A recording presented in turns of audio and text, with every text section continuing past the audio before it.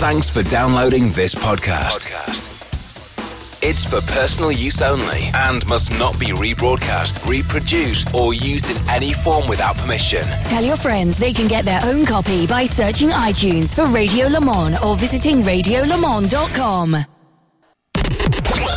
The world's longest-running motorsport magazine show, Midweek Motorsport. News, features, special guests, and analysis from the experts. Formula One, sports car and endurance racing, rallying, touring cars and bikes. If it has wheels and an engine, and they keep score, it's on Midweek Motorsport.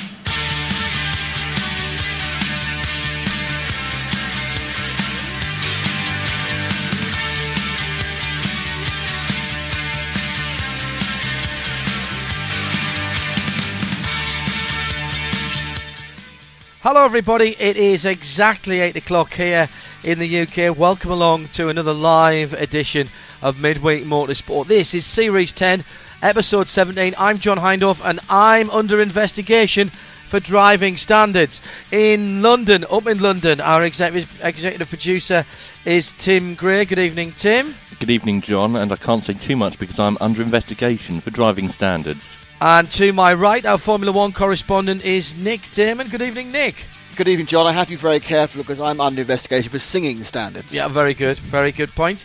And on a packed programme tonight, Tim, we have what? We have 20 naughty boys sitting outside the room. And well, 20 other naughty boys seem to have got away with it.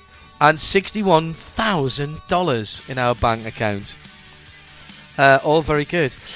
We will have Marshall Pruitt talking about the Long Beach weekend in the second hour of tonight's programme. It's Graham Goodwin's birthday tonight, so he's not in the SHED. Well, he might be, but presumably he's got candles and a birthday cake. We'll be speaking to him in the first hour of tonight's programme. Maybe he's going to have a special birthday dinner. Well, apparently he's online at the moment. So to a harvester or something. Yes, very good. Look it up if you're not in the UK. We also have Mark Miller from CJ Wilson Racing on the show just after 9 o'clock tonight in an interview we recorded earlier in the week. He's got some exclusive news for us, and it might not be what you're expecting that we talk about with him tonight. Some big news for those guys. Is he going to try his hand at baseball? Well, it's funny you should mention that, but no. And we also have a cake this evening. Graham Goodwin says, by the way, he is out. He's in Brewers Fayre rather than Harvester, and he's online there. Thank you very much indeed to @Dr. Danielle, who sent us a cake to Hindhaugh Towers, special surely. Delivery. Well, okay, Dr. Danielle. It could be DR. His name might be Dennis Roger. Why would he have a lowercase r then? That's a fair point. He's got a lowercase d as well. Anyway, he sent us a special delivery cake. Sent us a cake special delivery, and it's a beetroot and walnut cake, which we've sampled this evening. And Nick, it's very, very nice. And it went very nicely after the pasta carbonara. I've been very well fed today. I'll probably be snoring before the second half of the show. Which is probably good news. You wouldn't get that in a Harvester, I can tell you. No, good news for music lovers there, then. Let's go to the points of order here, as we have apologies for absence this evening, and we've had quite a few into @Specutainment and @Radio Le Mans. Chris Ratcliffe says, my listening device hasn't been picked as a chosen manufactured by the ACO, so I am listening tonight but unsure what will happen in 2017. Andrew Kitney says, I'm sipping champagne at 35,000 feet into London Heathrow. Well, if you're 35,000 feet, you're not going to be getting to Heathrow anywhere soon. You need to be a bit lower. Anyway, there's Wi-Fi on planes now. Andrew Backer is the one who started the driving standards. He's under investigation this evening as well. I have to throw on a suit and go for a big boy interview, says Ian at last to break. Good luck. Missing tonight's show, celebrating becoming first-time homeowners and my father-in-law's birthday. Hashtag release the cider, says Jensen09. I'm working on an appraisal to repaint the wall in Long Beach. Oh, Zach Jansen. A bit cutting there. And sorry for missing the show governor's meeting at work. Looking forward to the podcast. Rob Janer sent that. And there was one more that I really quite liked about this one. Yes, Dave Alcock, apologies for absence in Disneyland Paris with long-suffering wife. Doesn't say if it's his long-suffering wife or someone else's. Earning brownie points for the 24 hours in front of the TV in June.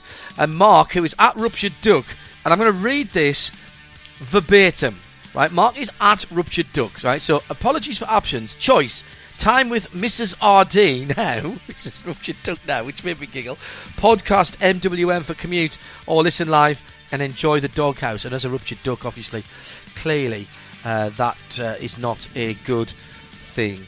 And Alex Capagia is listening to us tonight. Alex, good evening to you. He says, after another day trying to sort a Le Mans 24 drive, I'm ready for the comparative sanity of Midweek Motorsport and Specutainment. Well, if it's any what's the word for it? Any sort of sucker? Yeah, I didn't get a Le Mans drive today either. No, and nor did I. I think But Alex I think that's has got because we're still under investigation. for driving standards or singing standards. Because I don't even think about it, Damon. Don't even think about it. Can't afford the fine. 8:05. Let's get into the show with a bit of news from Tim Gray.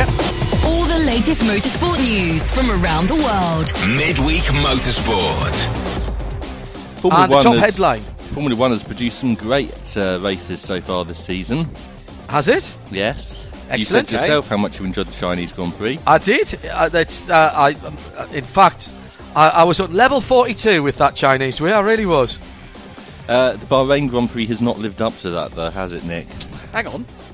Well, that's because you have to assume that what John said about China was right.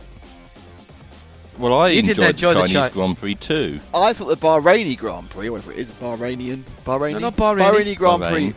The Bahrain Grand Prix. The Grand Prix of Bahrain I thought was better than the Grand Prix of China. Really? Why was that? Because it was darker? Yeah, it looked better for There a was start. more sparks. There were more sparks. It's more. All the colours were popping, Yeah. like a popping colour, and it's better. And there was fireworks. Yeah, and basically They had Fewer fireworks people. in China. In fairness, there's fewer people there to be disappointed. less smog. There was less Yes. smog. Yeah. There was less smog and more better support races. Yes. And I don't know. TCR seems to be reasonable. I never saw it, to be honest. Total And control no, I racing. thought, yes, you can change lanes, but only once, obviously, in each move. I thought it was quite. I actually, to be honest, I thought, given that China and Bahrain both had Lewis Hamilton completely controlling it and only ever getting close because of a circumstance rather than anything he'd done, I thought it was far more interesting than the rest of the positions than China was. Pardon? I think I said. I'm not sure how we spell that. I don't understand. I'm not going to disagree. I still it was interesting. I thought China was more interesting in a Really? overview endurance racing, all shrunk down into an hour and a half type of way. I don't understand why they didn't put Kimi on the harder tyres. Second and third is overtaking, and third and fourth overtaking, and second and fourth. Whereas in China, the 1, 2, 3, 4 was the same. 5, 6 was the same the whole way through. Yeah, okay. Well, no, I'm sorry. We're just looking at different things. I That's all. actually thought the Bahraini Grand Prix was kept me entertained and interested for the entire 1 hour 30x minutes it was. I managed to forget to put. I watched the practice and qualifying on American TV, and then I missed the race because I was otherwise engaged, i.e. in the air, and I'd forgotten to DVR it. So I DVR'd the highlights, and the highlights on one of the two broadcasters in the UK didn't enthrall me, if I'm honest. See, I think because you could see the strategy playing out, and you kind of could work out what was going on. It wasn't always spelled out, but you could work it out for yourself. It was quite interesting to see how close Kimi was going to get. The sparks were how it was great. working, and stop talking about sparks. No, the sparks were great. Do you know Sparks are a byproduct Listen, I tell you what. of stopping Red Bull cheating. The town isn't big enough for the both of those sparks. Well, it ain't me who's going to leave, I can tell you. Okay. The sparks are only there because they are a byproduct. Which, For me, which that- in Bahrain and at Singapore will be great. Rest of the year, It's number one all over heaven for me. I know one Spark song. So basically, you could say anything now, and I go, "Oh, was that number 4 in 1972?" Okay. No, we've gone through the complete Okay, Sparks right. catalogue now. Yes. Was it Russ and Rick Mel or Rick Mel? No, John. No, not John Mayer either. Russ and who was his brother called? it was the Mail Brothers. Yeah. Yes. Rick Mel. That's Very good. Oh no, I don't want to say.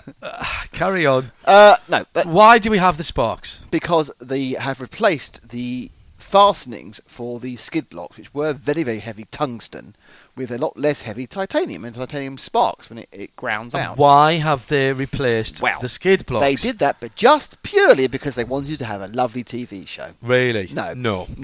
It's a byproduct of the fact that they thought that by having tungsten is more dense than lead, so it's very, very heavy for it. And they thought that the people were using the tungsten blocks, and what the blocks do, they effectively shield the very leading edge of the plank from being worn away. You're allowed to do that because, as you know, there's a rule about the amount you can wear a plank before you've gone too low and you get kicked out of the race.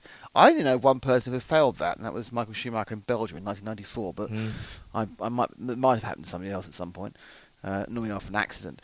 But, so then the rumor was that Red Bull did something very clever with their tungsten leading edge skid block that was preventing their plank from wearing, despite the fact the car was far too low to the ground.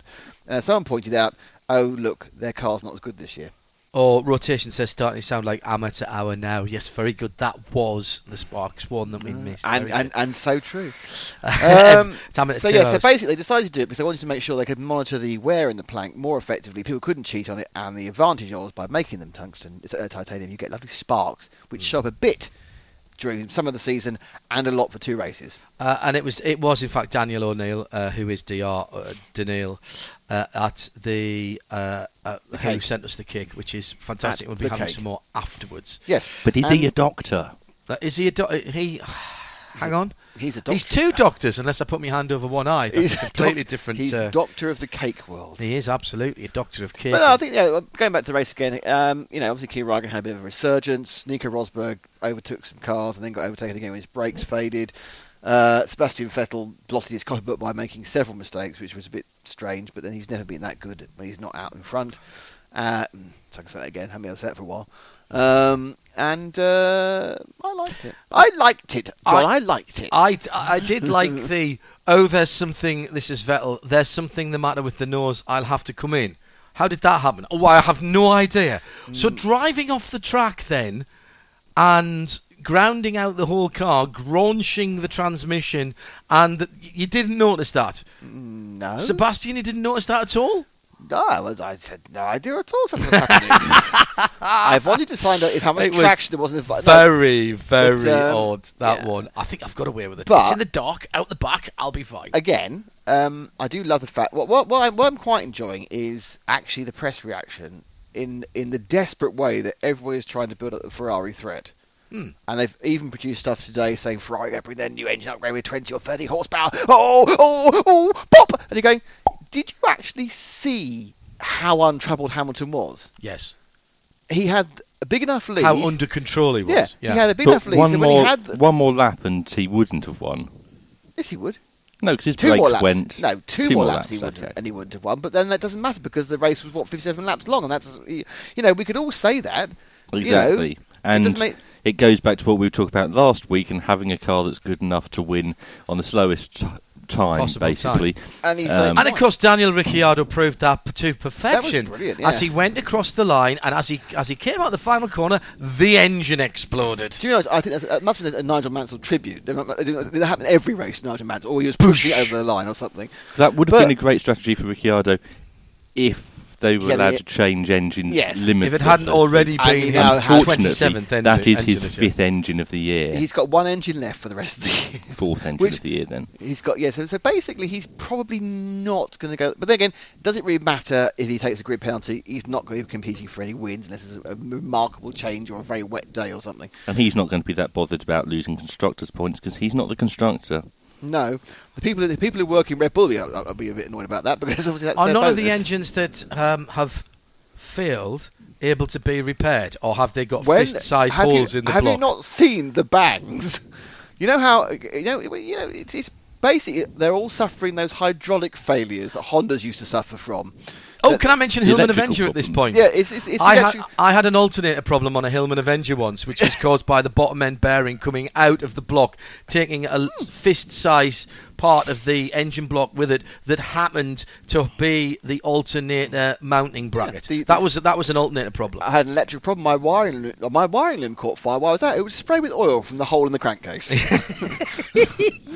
But so. that was Mr. Ricciardo had got some points you're pretty happy about. Now, going back to Dr. O'Neill, who's not a doctor, he's just D.R. Yeah. Right. Now, we had cake this week. Who didn't have cake at the Grand Prix? There was a cake for them, but they didn't have it.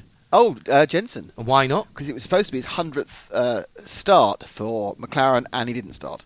Why did he not start? Because the car was broken in several hundred pieces and being rubbish. Right, yes. But then Alonso went a bit quicker during qualifying, and the cars, I assume they can turn it up for one lap. Alonso unlapped himself at one point, didn't he? Well, yeah, no, he unlapped not from the leader. Not from the leader, no, but let's forget about Lewis. Lewis is in a championship of his own. He unlapped himself from the Ferraris. Lewis has won. Yeah. Lewis has won his own championship. No, it's very, very close. It's all happening. Ferrari upgrading. It's fine. It's don't worry. very close for second, but Lewis has won. Despite what John said last week about Nico was going to win the championship. He's still going to win the championship. He's not even going to finish second now. Well, I think he might do. I think the Ferrari drivers taking points off each other. We're fine. Listen, this is Nico playing the long mental game. I think, right? I'm gonna act like I'm a Formula One journalist. Okay. So here's my theory. David. Right. Okay. So here's my theory. Go for it. Nico is playing the long mental game on Lewis and lulling him into a false sense of security now in these early races. Then he's going to come back strong and completely obliterate him confidence-wise once they get back into Europe. There aren't enough races in Europe for that. Oh, hang on, I can hear the tumbleweed from there. No, don't forget though, because Ferrari came back and what I've always loved in this whenever there's been a year where one team is way ahead, they've always gone, well, the team in second is Ferrari now. It has been Mercedes, it has been Williams, it has been every team. They're going to bring out all these improvements and they're going to get much closer. They kind of ignore the fact the team in front also bringing out improvements. No. Mercedes have gone to an elastic band, a lolly stick, and some jam. That's what they're going to, and that will give Ferrari a chance. Well, or maybe not. Makes sense to me. Maybe not. Maybe their elastic band isn't tweaked up quite enough. But no, I think. Dish Network. I'm not. Is that you who's got Dish Network? It is. Is it somebody for the election? Put them on live. Come on, let's do it. I've unplugged the phone, so they can't. But I have had some election literature through the door this week. Do any of them mention motorsport? One of them, there's a party called the Tusk Party. TUSC. Really? Yes. Really? Yes. What do they actually stand for, though? I'm not going to vote for them, though, because I wholly disagree with their policy on full course cautions. Well, I think it's good that they're getting out there into British politics. Are we allowed to mention these things? We're not under any embargo, are we? We can't. Well, yes, other parties are available. We do have to give them all equal airtime. What? So any other political party who names themselves after any other existing race series, so I'm waiting for the BTCC party to turn up. We'll give them total airtime. That's always at the end of the season. It's very, very, very fun. Declan Brennan has found a picture of a two-door, and it is actually a Hillman Avenger because it's got the small 7-inch headlights, the square headlights. This is the front. less good Avengers opening this week, isn't it? That's fantastic. It's got a big whip aerial on the front. It's quite interesting, really. If you think about it, Marvel couldn't have known what the Avenger was when they in Britain when they thought it was such a great name in America. Because over here come the Avengers. Oh, they're stopped to the side of the road for a while. No, there was the Avengers with John Steed and Purdy. And what did they drive? Ropey BL cars. Yes, that all fell to bits. If anybody has actually got a Hillman Avenger estate car for sale from the sort of late 70s, early 80s, I really, really want one. You can still buy them in Iran, can't you? No, they were the Pecan in Iran. They were the Hillman Hunter first. Then it was the Avenger. Then that became the Talbot Alpine. After that, they were knockdown kits. This show is brought to you by the Roots Advisory Service. To find out more about poor 1980s manufacturing in Britain. Listen, Iran's car industry was started by things in crates that were knockdown kits, which is exactly how Nissan started at Washington, at Sunderland, of course. Oddly, it's how Iran's nuclear industry is going now. Well, being knocked down. And with it started in crates. It was it was Bluebirds that came to Nissan. The White Cliffs of Dover. In Washington. Yes, there'd be Bluebirds over an old airfield at Usworth. If only I was under investigation. What, for bad singing? Yeah, I could have just singing standards. Yeah. Moving on. Well, actually, we're moving back to the Grand Prix of Bahrain. Yes. So we've talked about the top people. We've mentioned Ricciardo. Yes. Daniel Kvyat. Kvyat, yes. I'm sure when he joined Red Bull, he thought he would be fighting with the McLarens, and he had a nice long battle with Alonso. He did. For 11th? 13th, 14th. Yeah. Well, that's the same. Listen, now in fairness, there was that great 4-car battle for 14th downwards between the 2 Red Bulls and the 2 McLarens in China as well. So that's an improvement for them. Yes. I think Danny Kvyat is having a bit of a tough time. Do we not think that is just ever so slightly funny though, for Red Bull? Well, the only thing it does say is everyone says it's all about money, and they're 2 of the 4 biggest spending teams right at the back. I'm not sure McLaren spend the most now. No, 2 of the 4. The 4 biggest spending teams, 2 at the front and 2 at the back.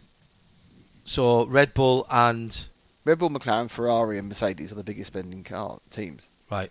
And well, Red Bull spend more than any 2 of the others put together. Not when you add in Mercedes engines as well. Yeah, that's not team though. That's engine. No, the car does, yeah.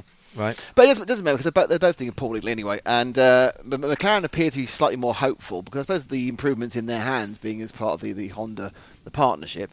But Danny Kvyat appears to be under some pressure. I think it's a bit unfair because his car keeps grenading itself. But I think he's more under pressure because, again, people need to write things. And so far, Max Verstappen and Carlos Sainz Jr. both did a reasonably good job not throwing it off the road, and their cars have blown up less. What odd thing did Carlos Sainz get up to at the weekend? We're not allowed to talk about that. It's under embargo. Sin embargo. Did he go on a camel rally? On his way to the grid. On his way to the grid? He was given a penalty for it. Was he? Yeah. I went too slow, didn't he? He was going too slowly, yeah. He went too slowly on his drive round the grid lap. He was outside the maximum allotted time for his... Is that the first time that's ever happened to anyone? I can never remember. This is not the green flag formation lap. This is out of the pits round to grid up. It took too long. Really? I don't know why that's an issue. No, me neither. Leave me alone. I know exactly what I'm doing. I mean, was he trying to save fuel? I don't know. It's weird, isn't it? It didn't need to save fuel in the end because the car didn't get to the end of the race. But it's a very, very good point. He must have known the car was going to grenade itself at some point. They all do, so... Why not go? You see, I'm quite surprised that knowing the cars are going to blow up, that Red Bull and Toro Rosso haven't chosen the old mid-80s, early 90s... half the fuel in. Put half the fuel in. Know you're going to run out. Try run at the front and get some sponsors. On, yeah. Yeah, I mean, it worked for a number of teams in the... Apparently McLaren have been trying to do that. It's but they not can't get far enough to run the half tank, yeah. Yes. They can't manage to get the cars actually to the grid to get some sponsors. The one car that ran was better this week. But that's... the issue... That's the same as saying, in fairness... Stop. German measles isn't as bad as measles. Right. However, you can't take anything from that because it had Alonso in it. And... you know that you put Alonso in a car and the car does better than it should. Well, that's possible, yes. I don't know whether he's doing Fred Flintstone with his feet out the bottom of the car, but the Alonso factor, you know that... So where did Alonso finish? 11th. Just missed a point. Right. And he finished. Right, excellent. So have they gone above Marussia, the debtors in yes. Excellent, He was going slower and slower and slower, which gets my impression he was like, I'll do this on radio, which is me turning the knob down. Yeah. I think as they were going on, he was turning the engine down and down, and by the end... He finished with 57 horsepower at the end. He had just slightly more than a Daihatsu Charade. But he did what he had to do, which was finish ahead of Roberto Meri to overtake him in the points. In the championship. He hasn't got any points, though, Will Stevens did as well. Will Stevens got told off, didn't he, for his tweet? What did he say? Well, Will Stevens tweeted, I'm really pleased in my race. It was great to be... And he put a tag on it. I think it was #44.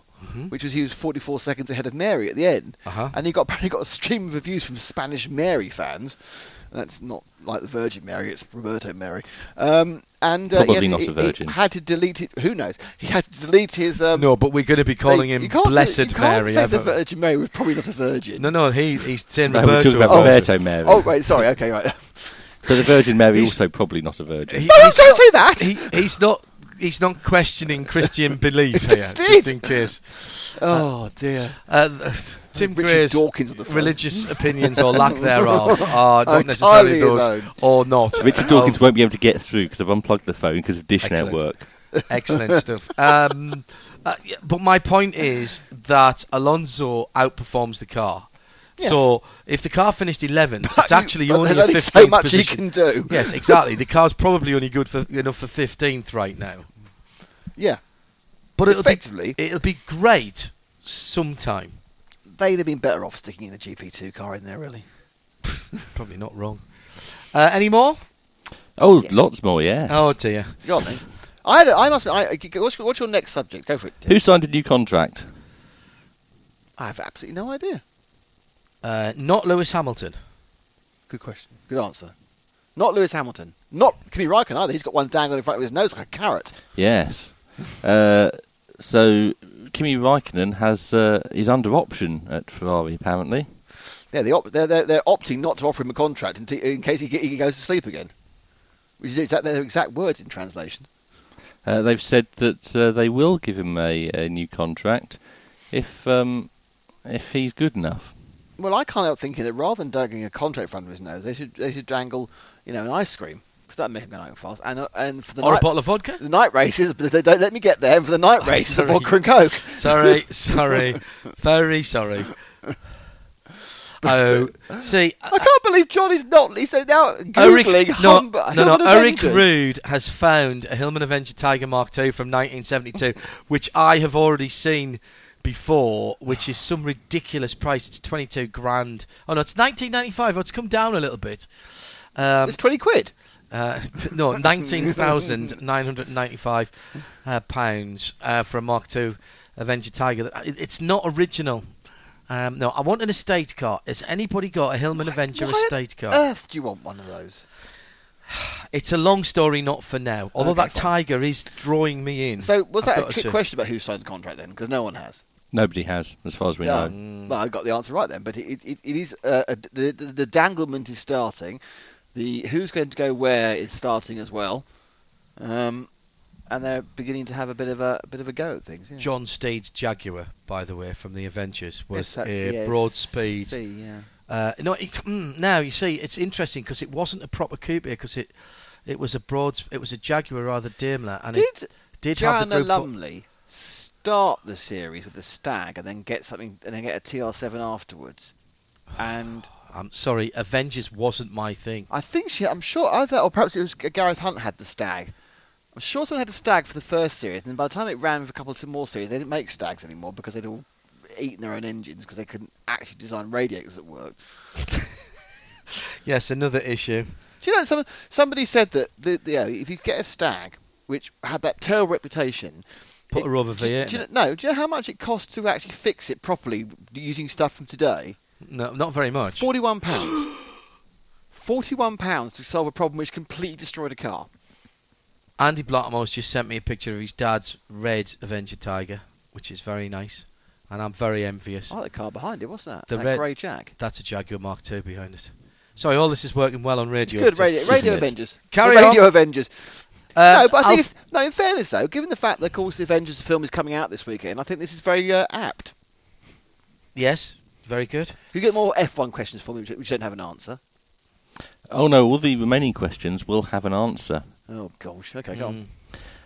So, Neftdashlar is the first and largest town to be constructed on what? Water. Thin air. Hope. Yes. Taxes. A wing and a prayer. The correct answer was beer stilts. And Skittles. Oh, I see. I was close with beer and Skittles. Where is that then?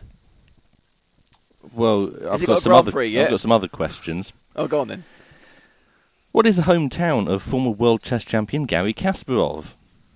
I'll go with Baku. This must be a Baku set of collections, surely. It's Baku. Thank you.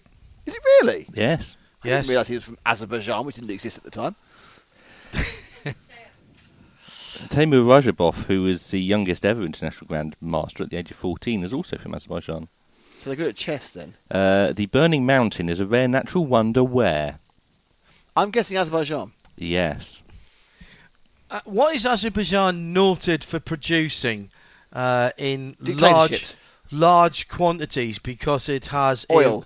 It has a rare soil structure and a climate that allows 2 or 3 crops a year. Grapes. In the 19th century, which Norwegian family acquired much of its wealth from Azerbaijani oil? Which Norwegian family? Mr. Statoil. That's a Norwegian company. It's not the Mr. one I'm looking Tamberg for. Recording? He's more famous for something else. Nobel. No, Nobel is correct. Nobel. Oh, of course, because Sweden and Norway was together, wasn't it, in those days? The same country. It was coriander, by the way. Coriander? Yes. Oh, I didn't know that. The Azerbaijani coriander mountain is a Azerbaijan Coriander Mountain. It was very nearly a sponsor of Jaguar, of Stewart and Jaguar Racing back in the days when they were in Formula 1. Alfred Nobel made his money from Azerbaijani oil. Oil, but They said in perfect unison. Which drink is traditionally served in a pear-shaped glass and consumed through lumps of sugar or jam held in the mouth? Something disgusting by the sound of it. That's tea. Oh, is it? That Yes. is disgusting when I have tea. Tea should be lemon. Not Or jam. just tea. Is this all? Azerbaijan and Baku. And of course, Azerbaijan is the home of the Seven Beauties competition, where 7 girls are given hooks and different coloured threads, and within the allotted time, they must crochet stockings. The winner is the girl whose crochet is the best quality in the shortest time. Well, it's one of the less sexist things so far. So much to discover about Azerbaijan and no its need to capital ask what the Brit Baku. girls are wearing. And we'll find out far more about Baku when it hosts its first Formula 1 Grand Prix. Instead of Italy. It's an excellent replacement for Monza John. No, it's not. I think... I think it's very unfair. I don't think we should. We can't afford to lose any more tracks that Pete Aaron's raced on. Very good point. Not that he actually raced on the track they were showing in Monza, but there we go. Azerbaijan is one of only 2 countries in the world that begin with an A and don't end in an A. Really, what's the other one? Because I'm not guessing. We'll open that up to the collective. Well, it's not Albania or Australia. Now everyone goes quiet. I think it goes Andorra. Argentina. That's an A. I know. So you're not helping. Well, I'm eliminating things. Right. Not really. You're listening to a third level open university course in geography beginning with A, or Midweek Motorsport, brought to you by the letter A and benign dictatorship this evening. Moving on, Tim, what do we have next? So Azerbaijan's going to be hosting a Grand Prix, Nick. Yes, it is. It's going to be a street race or a partial street race. And it's going to be there because of the fine tradition of motorsport within Azerbaijan. No, the Baku street race has been all right. Has backed previously with vast amounts of money. And quite amusingly, at the same time, Bernie signed some sort of human rights campaign thing as well, didn't he? Aden is the country that doesn't begin Aden's and end. not a country. Aden Okay. was a country, wasn't it? Palestine days. Okay. Damn it. Yeah, but he signed a human Good rights effort, accord. Declan Brennan. Who has? Declan Brennan signed a human rights accord? He couldn't keep it up. Right. No, Bernie said that the Grand Prix have to go places where they have human rights. And I was thinking, well, you've not started well by signing that in Bahrain. And now you're going to go to Azerbaijan. And you're going to Russia. It's going well. And they also go to the USA and to Britain, so we can't complain. Well, our extradition treaty with the US is something that needs to be looked at rather closely. But that's a political comment for another day. 3 countries Yes. that host Grand Prix have are among the top 7 for human rights in the world? In the top 7? Yes. Well, for being good at it? Yes. Monaco. Australia? No. Australia is one of them, yes. Right. Really? Yes. Oh, well, they just don't let anybody in that don't once like. you're in, you're fine. Yeah, exactly. That's right. Who else? Canada. Canada is a good answer, yes. Right. Ends in an A. Yeah. Doesn't begin with one. No, but I'm seeing a pattern here. Canada. And there's one more. Is that Germany? No. Think of your ABC. Belgium. Belgium's the correct answer. Thank you. Very good. Well done. Come to Belgium, get beer and chips. And we'll be very nice to you. Yes, it will be very nice as long as you throw away the wrappers nicely. Yes. Don't. I'd like to point out that I had a very unfriendly experience of Belgian customs when I was younger, but never carry on. But it was entirely my own fault. So see that I don't even want to go whatever there. you're imagining, the answer's yes. Oh really? Yeah. Excellent. Moving right along. The show tonight is fair to say the show tonight has not gone in the direction that I might have expected. Really? Quite honestly, even for me, it hasn't gone. I try to keep an open mind on Midweek Motorsport. But the other Afghanistan, by the way, is the answer. It was the answer, yes. Oh, well done. That's an obvious one too. And congratulations to I think Alan Prosser who got it first on Twitter, but also Alistair Darren, Paul Dalton, Andy Blackmore, Rotation, Alfred Wallace. They've just gone to countries list on Google. Yeah, and by the way, Canada is full of A's, so it's Canada. Canada. Yeah, there you go. Terrific. What's next, Tim? We love Baku. GP2 had its season opener at the weekend. Yes, it did. It did. And I watched it. And? It was quite good, I thought. A bit too tiring. Who were the winners? Did you watch it? I didn't watch it, no. Stoffel Van Dorn and then the Japanese guy whose name is escaping. Rio Haryanto. Rio Haryanto, yeah. Yes. Who really... See, every time they say Haryanto, Rio Haryanto, I think he should be a Welsh guy from Torchwood.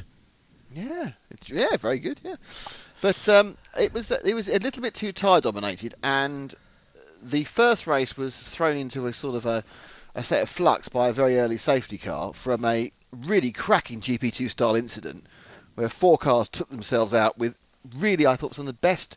It was caught by 6 cameras as well. Have you not seen it at all, Tim? No. Oh, you go watch the accident. I think that lap 4 or 5. I did like the military and political implications of it. What was that then? Go on. Well, because it was caused by NATO, and apparently he attacked Trident. He did. Very good point. But anyway, with I think was it Gasly's nose stuffed up the inside of someone else's side pod, which is quite amusing. It took a long time to clear all 4 cars, and whilst the safety car happened, the pit window opened.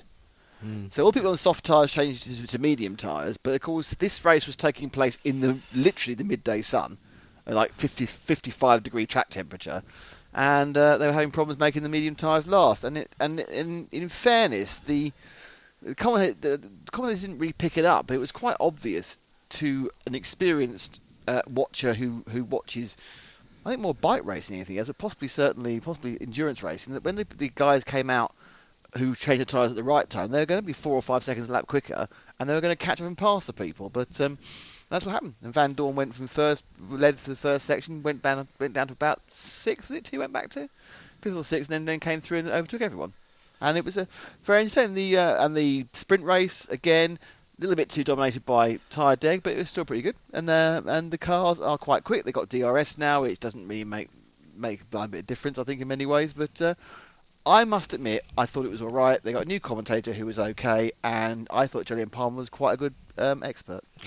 You're listening to Midweek Motorsport. Enough of this single-seater talk. Before we do, I just need to say that really? GP3 testing, because GP3 season hasn't started yet, testing. Testing continued at Barcelona today, and friend of the show, Jan Mardenborough, was fastest. Yes, he was. Yeah, absolutely right. Just after 25 minutes before 9 o'clock here in the UK, the sun went down about half an hour ago, so it's just beginning to get a little dark across the meadow in front of Hindhoff Towers. We were going to do the show outside tonight, so you could hear the birds tweeting, but you still can at Radio Le Mans and Specutainment. Nick thought it might get a bit too chilly, so maybe in the next couple of weeks we'll head outside and put the fire pit on. Oh, that's all right then. That's all good. Good evening to editor of dailysportscar.com, live from the Supreme Headquarters Endurance Directive. This is Graham Goodwin. Hello, Graham. Seems like pure moments since I saw you today. It does, doesn't it, John? Good evening, everybody. And happy birthday. Oh, thank you very much. Happy birthday. Thank you very much indeed. I'm allowed to sing. I would you like the full answer on the new Avengers Natram's stag? Yeah, go on. We do know. Declan and I have discussed this many times over adult beverages. Yep. But tell the audience then. Well, the answer is it wasn't in the New Avengers. It was in the Professionals. I think it was. Well, it was a bit of both. In fairness, it might have been in the background, but I think the story that you're talking about, John, is that it's Professionals shifted from BL to Ford, and one of the reasons they shifted from BL to Ford is because at the end of every week's filming, the cars had to go back to Longbridge or wherever, and then when they got the cars back, they were very often cars of a completely different colour. Or not the same models. Didn't quite get it. But no, Purdy, object of very many gentlemen of my sort of age's affections, drove 3 different cars in one episode. Avengers. Not that I'm a fan. MGB, a Triumph TR7. The MGB was that sort of sand beige colour, if I remember rightly. And of all things, a Toyota Corolla liftback. And Joanna Lumley, of course, of that era, one of the reasons why Grim is still wearing glasses to this day. And, absolutely. Good evening, gooders, and welcome to the show. Sports car racing last weekend for me meant out in Long Beach, of course, where there was a bit going on. There was some European stuff, and there is some European stuff going on this week and this weekend as well. What is going on? We've got Britcar, haven't we, going on this weekend, and it's the 24 hours, the Dunlop 24 hours at Silverstone.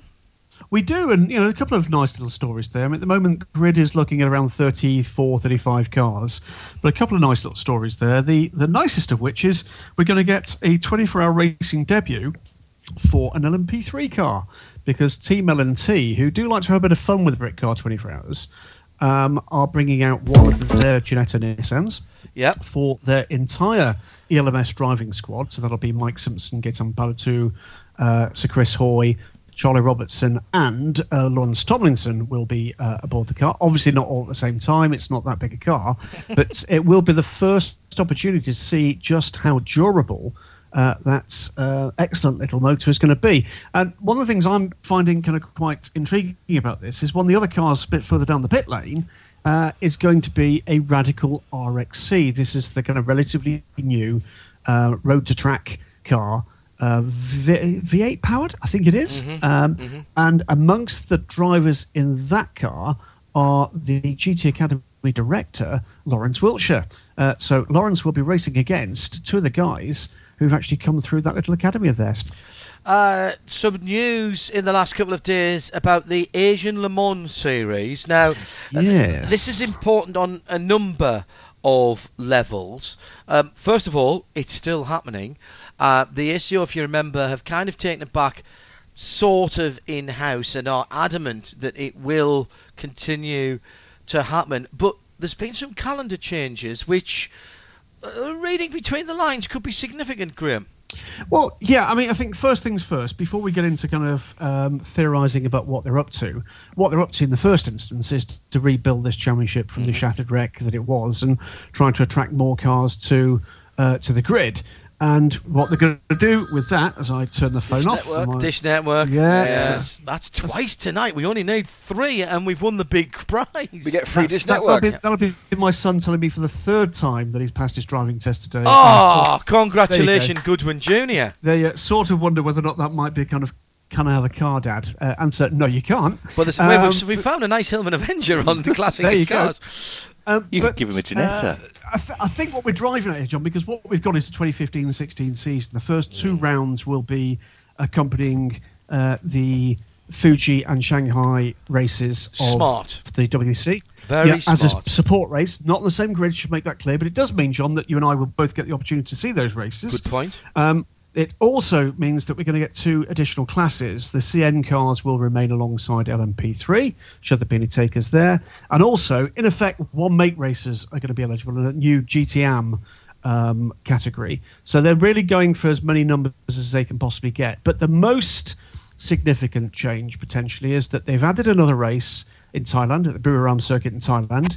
And they've shifted the Sepang race from where it was a week after the 12 hours of Sepang, when SRO took on board the promotional duties for that race. They put that race a week ahead of the Asian Le Mans Series, to the end of January, which means we've got a calendar that spreads across 15 and 16. Now, I think what you were driving at with your earlier comment, John, is this is exactly what the WEC were looking at doing. Yeah. Now, okay, it's slightly different because this is an all-Asian series and there's some logistical realities that apply here. But could they be looking at the viability of this? Well, maybe.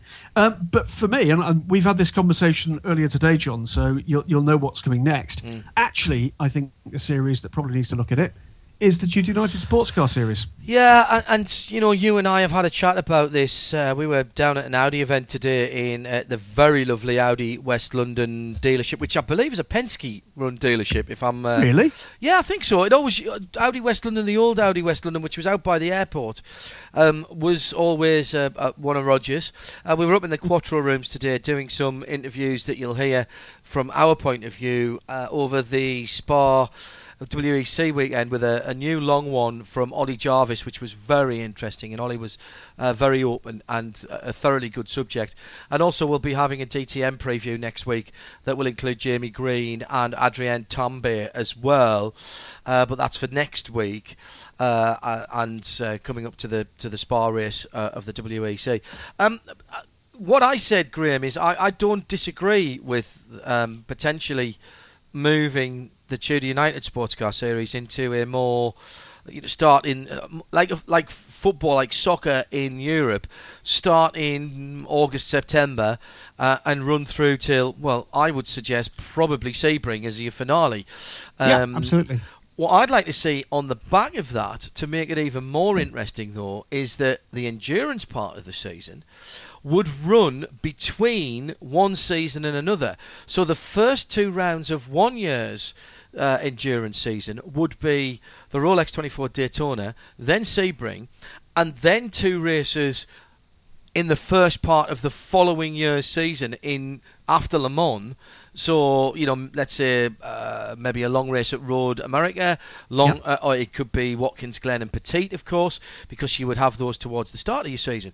And what that would do is effectively give people who were out of the main championship something still to bother to turn up for if they weren't going to win the championship. And I think there's some life in that, and I think this is an interesting move, because you and I have spoken to Pierre Fillon, the president of the ACO, before, and this is a concept that he is very, very interested in. I think they are still interested in it. There are some clear issues around how you deliver it. And I think one of the things I think that is of concern is that if you finish your WEC season with the Le Mans 24 Hours, does that mean that everybody is talking about who is the Le Mans winner, and nobody is talking about the world champion? And of course, this is, it's an FIA and ACO, and you don't want to lose that. So that is, I think, a real world problem for them, albeit a first world one, but it's certainly a real problem for them. But as far as other race championships are concerned, I mean, for me, and you'd have to go a long way to find someone who's a bigger North American road racing fan than I am, I just think it's losing momentum. It's a long haul through the middle part of the year for the Tudor United Sports Car Championship. And for me, I think it would be a really good thing. Even if they just had the debate and had it openly, I think it would be an interesting debate for them to have. It means that they don't lose the significance of their blue ribbon event. Correct. It means they get potentially the opportunity for another blue ribbon event. Yeah. Because I'd love to see shifting the weekend around at Cota and there being a longer race for Tusk. But of course, that would probably mean one of those races not being on the Saturday. And we know that didn't quite work when the WEC did it. But, there's an opportunity here for motorsport to take another look. We do what we do because that's the way we've always done it. And actually, the world has moved on. We can look again, and we should. René de Boer, who is one of our colleagues from the Low Country, who seems to pop up even more places than we do, was saying we really need to do what me and Martin have been talking about for a long time, is we need racing on a Thursday and a Wednesday because we can't fit it all into weekends. He's got to try and poor so-and-so fit in European F3 and doing some DTM stuff and all that sort of stuff as well. Possibly more significant from the Asian Le Mans series, and this may have slipped by a few people, although not Stuart Hart, and in fairness we kind of trailed this in some of the things we've talked about. The eligibility of current P2s beyond 17. Yep. Now, that gives credence to current cars and current manufacturers possibly not being allowed in world and European and American championships, but it does give them, and teams of course who've got those cars, it does give them an opportunity to sell those cars into another market and give them at least some residual volume. It does, and I think there's two things there. Number one, that's clearly a pretty calculated move. It's something that was well flagged up as being a possibility by the powers that be in the rather spirited debate that erupted over the proposed new regulations. I think the other thing, John, it indicates again, as my headset falls off, apologies. The other thing, bring back the headset. Hold on a second, Graham. We'll get you back. Are you back? I'm back. Excellent. There you go. The other thing I think it indicates is that I think it indicates they're going to push forward with the proposals. Because that was pretty clearly highlighted in the release around the Asian Le Mans series. I think the thing that we have to look for is how many chassis constructors, because I don't expect it to be 4 anymore. I think we're going to see more than 4 listed. It certainly is not going to be the number that we've currently got or got in prospect, which is around the 8 or 9 number. But I think what this does indicate, and the language around other communication from the ACO, is I think it means that they are going to push forward, at least in the medium term, with the proposal to reduce or license the number of chassis manufacturers in LMP2. As you said, that had been quite heavily trailed, and we'd sort of hinted at it. And I'm not sure it'll allay the fears of some of the LMP2 manufacturers at the moment, because right now, come 17, it might look different, but right now there aren't any teams buying cars in the Asian Le Mans series. So you could say, hey, we've got an Asian Le Mans series, we've got a Scandinavian Le Mans series, we've got an Australasian Le Mans series. You could start those series tomorrow, but there's no teams buying cars, Graham. Yeah, I mean, I've got a kind of a burning desire to race at Le Mans, but no one's going to give me a seat. So there is a reality. The seat's not the problem. The rest of the car to go around the rest of the car is the problem. Yeah. I think that there is a reality here, is that they've got to look for a formula, both in Asia, if they're going to carry on with the Asian Le Mans series, and for that matter, for the LMP2 market, which they believe is sustainable. Now, you and I have both gone on the record as to our various disagreements with the chosen course to do with LMP2. But they seem pretty clear, and I look forward to the opportunity to have what I'm sure will be, if indeed they do announce what we think they're going to announce, what I think will be possibly the most spirited press conference we've ever seen at Le Mans. Yeah. Because I think that's going to get pretty loud. I can guarantee it, in fact. Well, the thing is that everyone at the moment, in fairness, and I understand why this is, and again, we're not to cover all ground, but it's fair to say that a lot of people, particularly if they are chassis manufacturers, don't really want to say too much, because we have yet to go through any kind of open and transparent tender process, which is what we've been promised. That will select. Tim, don't. Which is what we've been promised, and therefore everyone has an interest and clearly doesn't want to queer their pitch. If something else is announced, then those gags come off, don't they? They do, and it's. I think we wait and see. We've got all sorts of how can you put it, positioning moves. Both some of them public, some of them talking to some of the media, some of them behind closed doors around conversations between current manufacturers, or indeed between current manufacturers and the ACO. And we wait and see what comes out of it. I mean, I stand firm behind my conviction that I think competition should basically prevail, and it should be the results of the cars on track that determine survival, and not previous commercial success. Other news coming in, and again, it is, honestly, we could write these down in a book and people would call it fiction. Sard Morand. It's like an Agatha Christie novel, isn't it? Because it. Yes. DailySportsCar.com, the headline is "The Plot Thickens," and we find out one thing and it opens another door that leads us down another corridor with many doors from it. I mean, it is right. Oh, end of series. Let's start and leave it on a cliffhanger. I mean, it really is a proper drama going on here. Dun dun dun dun dun. Yes, Cue the big music.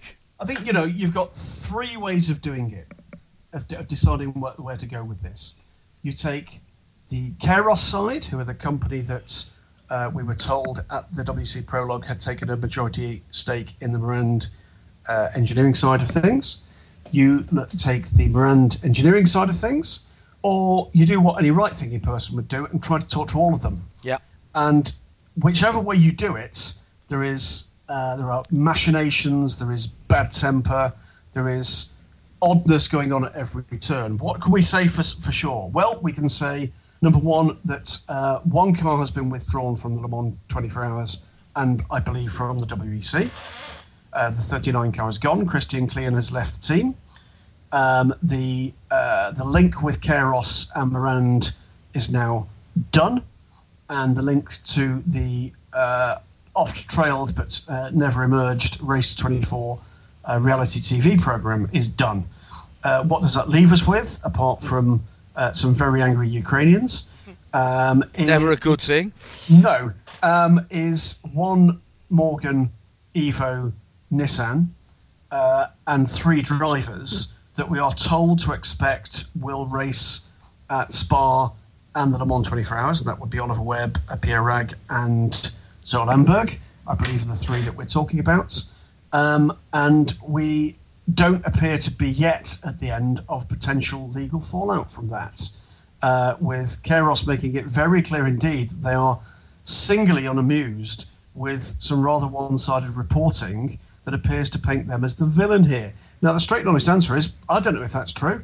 I have absolutely no idea whether which side is true here. But I would say that certainly the effort has been tarnished by what you can only really report on as being something of a mess.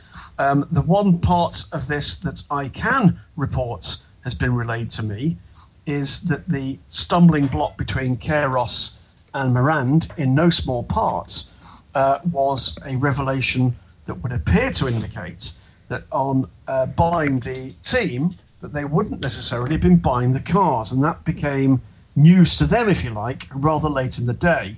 So I think there's been a little bit of shuffling of cards going on here. And, in terms of the history we've had over the last, 18 months of the LMP2 class, this is a story the WEC could do without. And my view would be this. They need to turn up, they need to run well, they need to put a good show on at Spa, or I suspect they'll be going in for a meeting without coffee with someone at the ACO. And just proving we're live, by the way, the West Indies are 299 all out in the second test match against India at Grenada, and that is tea.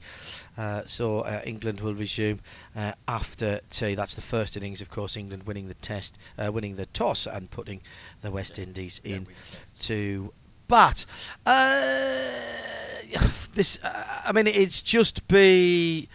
It's just been a bit of a mess. What I will say is, because of the link with the race to 24, Graham, and how that was ACO involved, nobody in this have really enamoured themselves to the ACO, and ultimately, as much as we talk about automatic entries, there's no such thing as an automatic entry to Le Mans.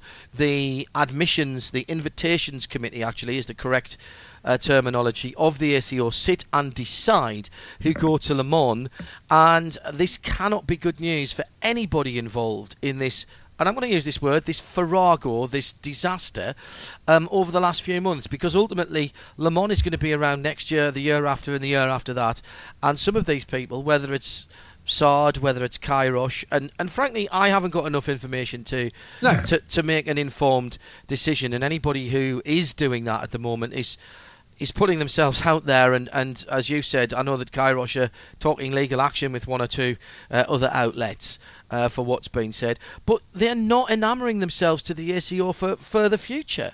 They're not, and I think the other thing to remember here, John, is that it's not just these days the Le Mans 24 Hours where you have to be invited, or rather you have to be approved.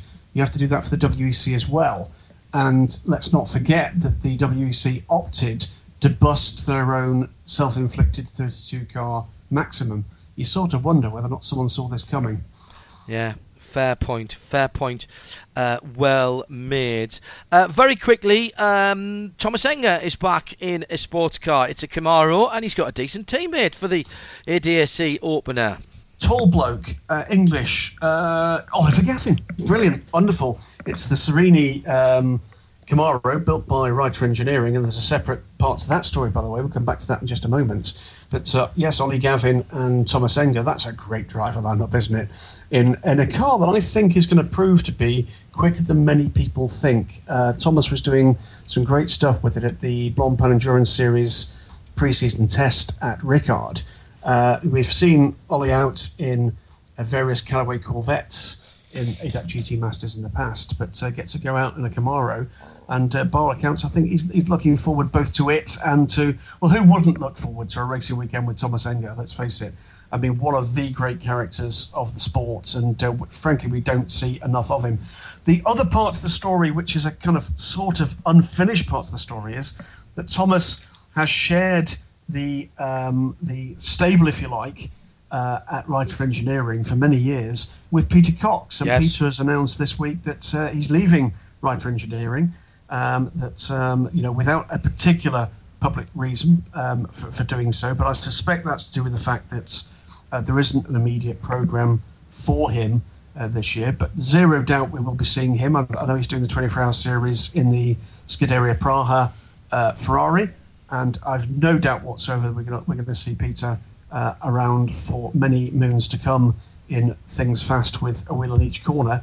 But, for now, thanks for all the fun, Peter, at Ryder Engineering, because he's been with Hans Reiter and his Lamborghinis, well, for as long as most of us can remember. Yeah, and throw his hat into that ring fairly early on in the project. Still, I think, is touring car lap record holder at Thruxton, if I remember rightly. BMW days. One more sports car story coming from Tim Gray for you, Graham. Yes, British GT. Mm-hmm. And a friend of Nick Damon, Sean He's Hollenby. got friends. He has. Yes. He used to have a friend anyway. Has decided after his race at Alton Park the other week that he's too slow to race.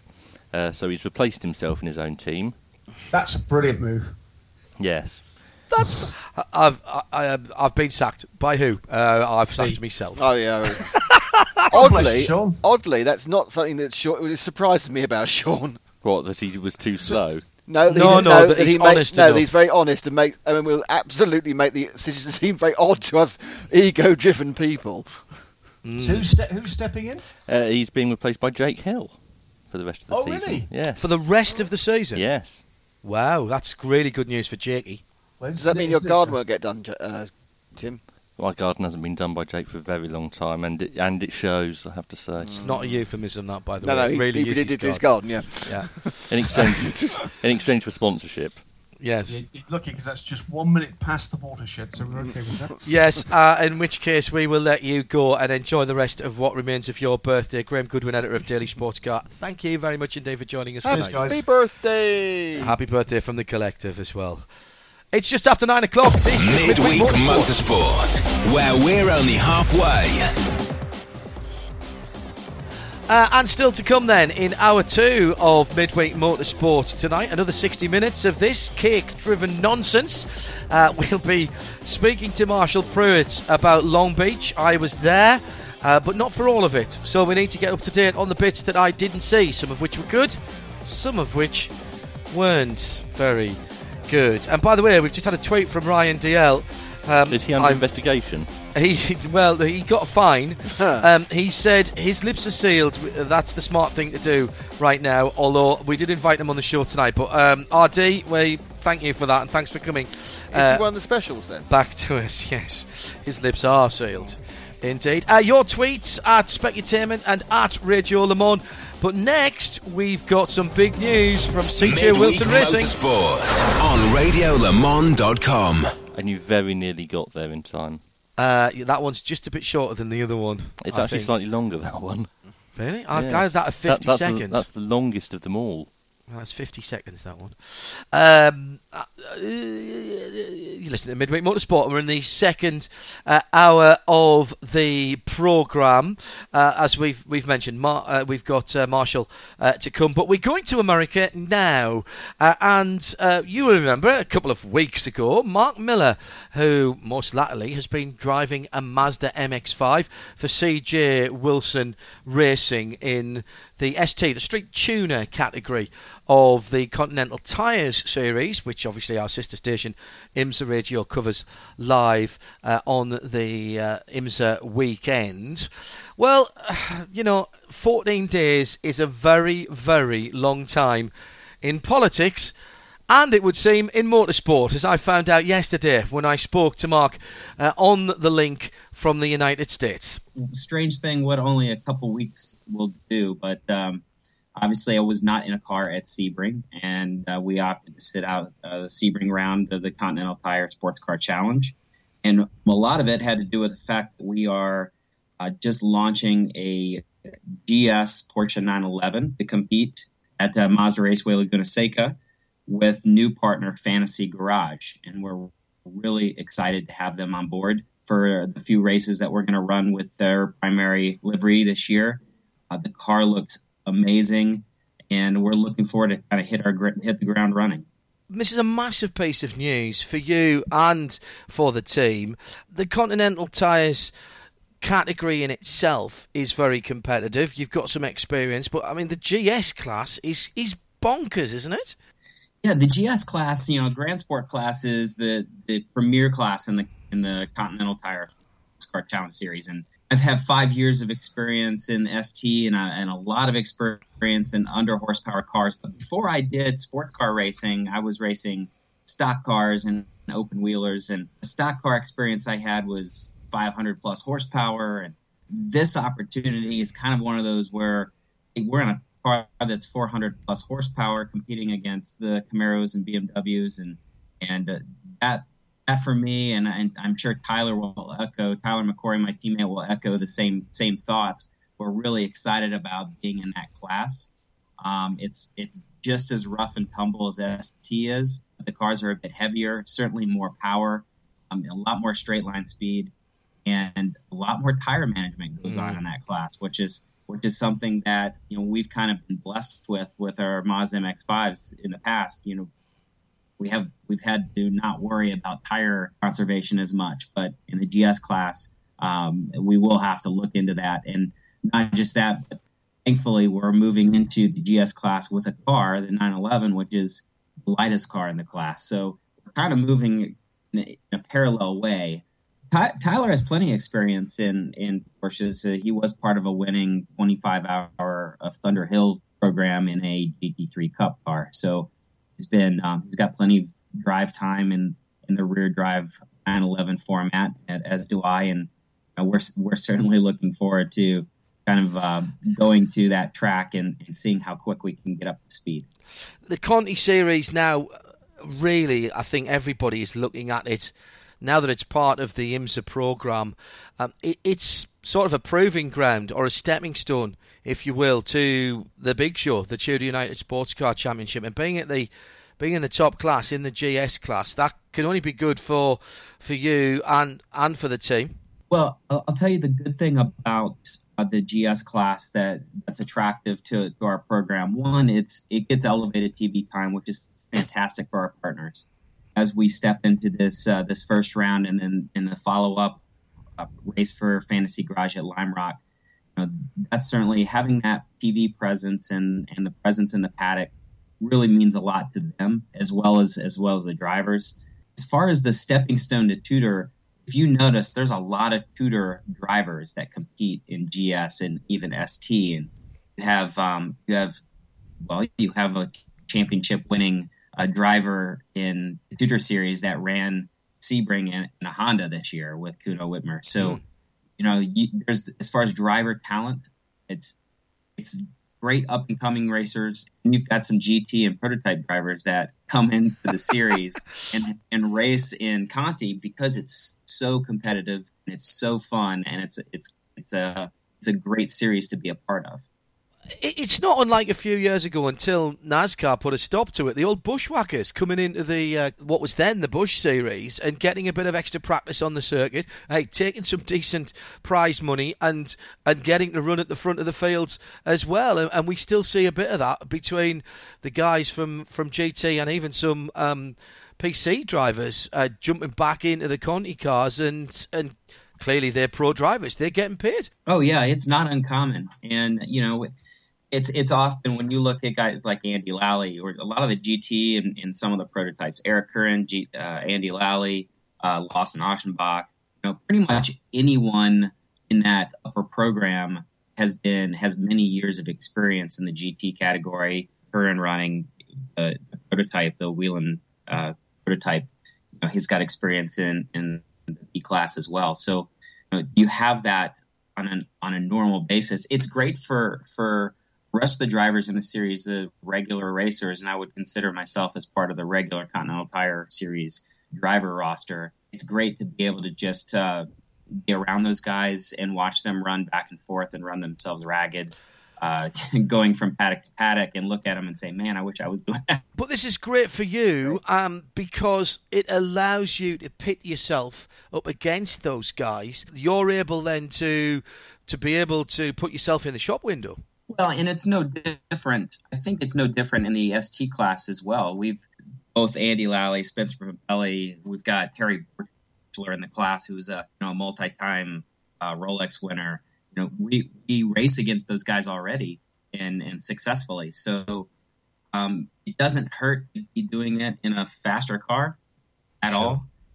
But and I think that's the challenge. I know that in my own shoes, putting myself there is the challenge that I'm really looking forward to, is working with our already proven team to work on developing a car, how we want to develop a car in a different class. I mean, we've developed the Mazda MX-5 platform how we wanted to do from the very beginning, and it's been quite successful.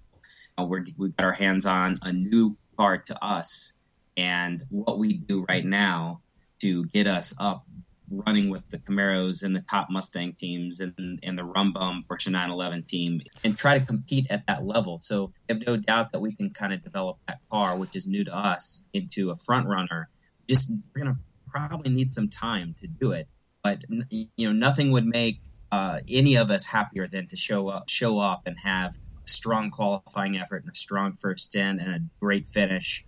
But our purpose of doing this is certainly one is to put Fantasy Garage, which is a new partner and a new product line, on the spotlight, and then learn as much as we can going into that first weekend.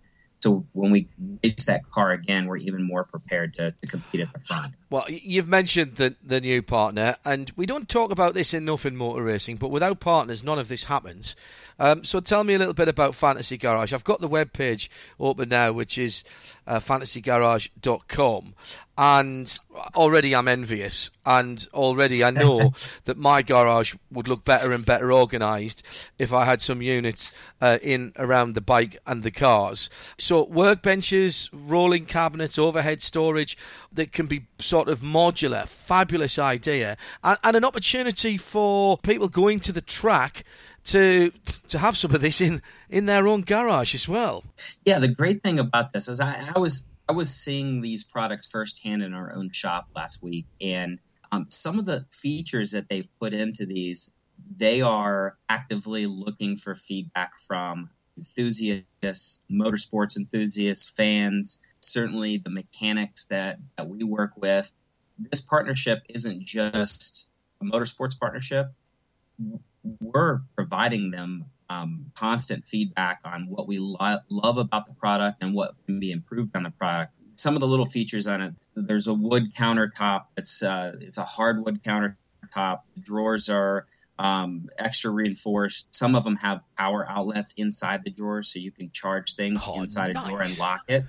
Rolling toolbox is something that we used during a photo shoot last week, and we were playing music through Bluetooth on a phone across the shop and just playing it through the speaker system that's in the toolbox.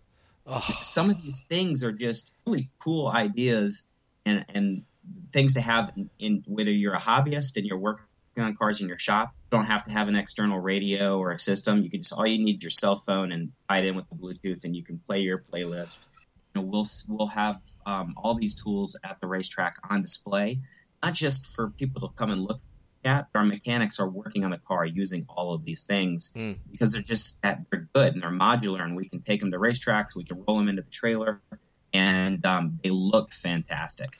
And when you see the products on display, you'll see what we're talking about. So for anybody who's at Mazda Raceway Laguna Seca, an opportunity to take away basically the same setup that will be in the CJ Wilson Racing Garage. Obviously not that one, because they might need it to do some work. It's all about taking a photograph of the 33 CJ Wilson Racing Fantasy Garage Porsche 911, or the garage area, or the drivers, or something that encapsulates what they're doing, and you then post it to Facebook or Twitter or Instagram. You'll have to use the hashtag Fantasy Garage Selfie, and then all US posters entered into a draw to win about $1,700 worth of kit. And if you like, share or retweet any of the shots throughout the weekend, you can be eligible to win a Fantasy Garage Bluetooth rolling cabinet, so you can listen to us on radiolemans.com in your own Fantasy Garage as well. And there's also 5 swag gift baskets for up to 4 Fantasy Garage products. We'll give you all those details again as we build up to the Mazda Raceway Laguna Seca race on radiolemans.com and IMSA Radio. Of course, we want people to come down to the garage area as well and meet Mark and Tyler and the rest of the team. And CJ. Oh, CJ is going to Friday, so he'll be there Friday morning, and then he has to leave. But I just got news that he's going to be there, and it's a great opportunity over the course of those 2 days, Friday and Saturday. One, to come and see the products and see the new car and meet with us. But also, when you look at the products, be open to tell the Fantasy Garage folks what you like and what you think can be improved on it, and your idea may actually just go into a later model production. We're going to have a lot going on, and obviously Friday morning CJ will be there. He can't stay through the event, but we love the fact that every once in a while he can sneak in and see his team race or hang out with us for a while. Let's get back to you. As you mentioned, didn't have a drive not so very long ago, and you were hanging out in our booth at Sebring and did a smashing job. Thanks very much. Then the deal comes together. You've got the GS program off and running, and I can't let you go either, Mark, without talking about a small race in France in the middle of June that has not dropped into your lap, but has become available, and you are now going to be a Le Mans 24-hour driver. Yeah. I was still giddy actually thinking about it, but I know for every one person or pat on the back or congratulations I get, there's 100 people that just want to kill me right now.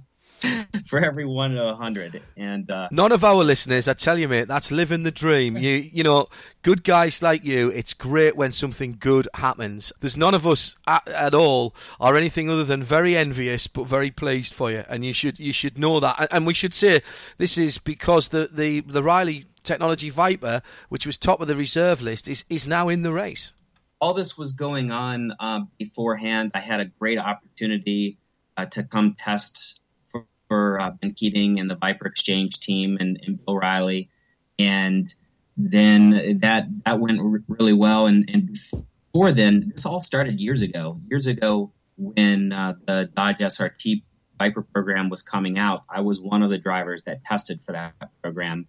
That went well. Obviously it didn't go as well as I would have wanted, because some other great drivers had the opportunity to race, but I was able to get some of that experience and met Ben Keating then, and I have known Bill Riley for 15 plus years. This opportunity kind of just grew slowly over the years.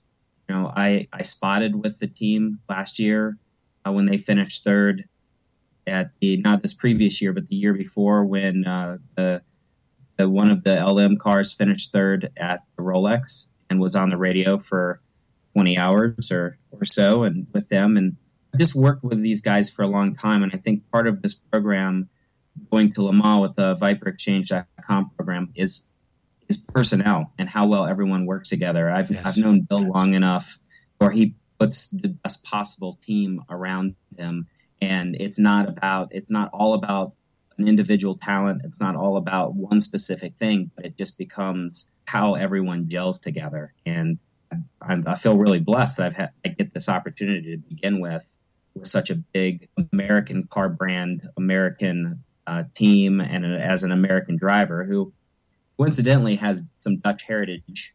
And it's kind of a strange thing with Jeroen being on the team and kind of the forward statesman as far as experience and platinum level driver, and how much I have the opportunity to learn from him, and then have Ben and myself as Americans with an American brand. It's truly an honor, really, and I'd be remiss without saying that. Well, we wish you all the best in that. That's a little further ahead. But first of all, we've got to drag you back to Mazda Raceway Laguna Seca and the Continental Tyres race there, a race you'll be able to hear on our sister channel, IMSA Radio, as well as here on RadioLeMans.com, of course. Realistically, is it dangerous to set aims and objectives, or have you got to do that to be able to say to yourself, we've succeeded or we haven't done so well? Well, I mean, you want to set objectives, and we have a two-pronged objective. One is to satisfy the needs of our partner and to put on a great show off the track. And that's an objective that we know we have complete control over. The other objective is to prepare as much as possible and make some adjustments on the car that prior to arriving that we're comfortable with, that we know is going to work for us. The on track, we have hope. We don't necessarily have a goal to finish on the podium or finish the top five, but we expect to finish the race with a clean car, qualify as well as possible, and complete every lap on track, and hope that it is within the top 5 or top 10 in a comfortable way, and we're competitive. And I think that's the only approach that we can make on a competitive level for our first outing with that car. We have a group that has a great group of drivers, a good talented staff, great engineers, and we have good cars. So there's no question that we shouldn't do well, but we're also up against all of those things with all the other competitors that routinely run in the top 5. So we certainly want to come and have a good showing at Mazda Raceway and do as well as possible, but we make no promises that we're going to be on the podium. Yeah, but it'd be a nice bonus if you were. Mark, thank you very much for letting us break some of this news. Good luck for the Mazda Raceway Laguna Seca weekend. Thanks, John. Midweek Motorsport with John Hindhaugh. Talking to us there about the 33 Porsche, brand new to Conti at Mazda Raceway Laguna Seca and his Le Mans aspirations, which is not why we have the Allo Allo music in the background. Tim Gray has been pissing past your door.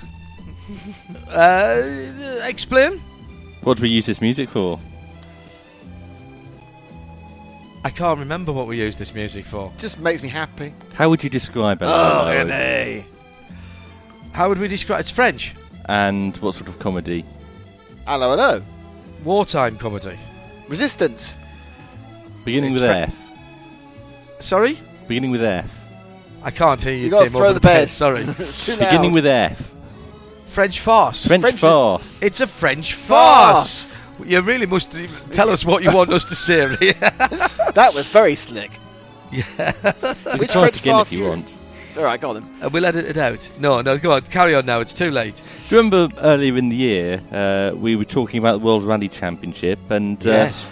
saying that France's round of the World Rally Championship was homeless because Alsace, which had stolen it in 2009, yes. didn't want it anymore because Alsace's reason for wanting it was that that's the region where Sebastian Loeb is from. So it was homeless at the time. And then Corsica said, oh, well, I suppose we could have it back. We're sort of French. Stefan Sarazan, the last winner of the Tour de Corse, of course. Of course. So then, a little bit later on, Corsica announced its plans for its WRC round. Uh-huh. And let's say the WRC were not that enamoured with those plans. Did they intend having Audi Quattros and Lancia 37s? They may as well have done. Obviously, WRC is a 3-day event now. Yes. That doesn't mean there's dressage. No, but frankly, only there were. Well, no, there's that little foofing around in a city centre, isn't there? That's a bit like dressage. So the first Except day, not as exciting. The first day of the Tour of Corsica consisted of special stage 1. Excellent. Which was 45 miles. That's quite a long way for a special stage. Mm-hmm. Isn't it?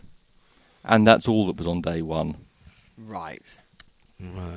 Which kind of left them a little bit nervous about how they're going to fill a 1-hour highlight show that they have to do each day.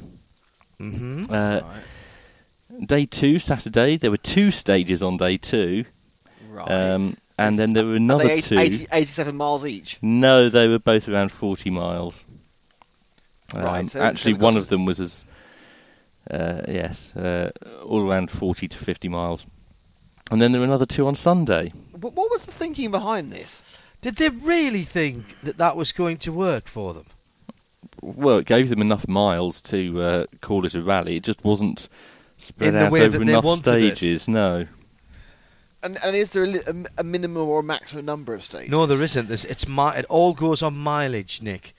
And it tends to be now that they like to run it from a single point, or at least a single point on each day. Yeah. So it's a spoke, a hub and spoke type thing rather than moving around. So they've probably fulfilled to the letter of the specification exactly what they needed to do. But as Tim says, that is a very, very old-fashioned way of looking at it. Now, frankly, from my point of view, I think it's great because it would have been really interesting to see these cars do long stages. Yes. So they've had a little compromise, and they're going to run 9 stages, which is still only half as many stages as most rallies. Right. Honestly, it's easy enough to do. In that, all you've got to do is cut the 45-mile stages into 4 bits, haven't you? So 9 stages in total, 3 on each day. The shortest is 9 miles, and there's still a 28-mile stage Excellent. In here.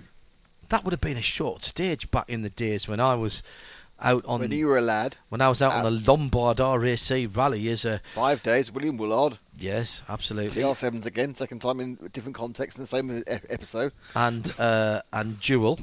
Oh yeah. Do you remember that? Yeah. Mm-hmm. So they start and finish in Ajaccio. Really, we don't care. No. I'm stopping you now of your first line. Friday night they're in Bastia, and Saturday night in Porto Vecchio, which is also very nice. Which is classic Tour de Corse areas, of course. Yes. And they will use the classic stages. I mean, that's the great thing. It's Bits super of them, quick. At least. It's super quick. No one will care. I will know and care. It's a classic rally. And you will watch, and it's coming later in the year. I will probably watch. But this weekend... I hope Stefan Sarazan enters it if he can. As the sure defending if it doesn't champion. clash, he would. Of course, the Tour of Corsica has run since, just not as a WRC event. Well, that was what it's run as an ERC event. Yes. And it's a run as a Category 2 or Category 3 as event. a Fiesta Kick Energy event? No, it didn't. This weekend... Did Gwyndaf Evans ever win it?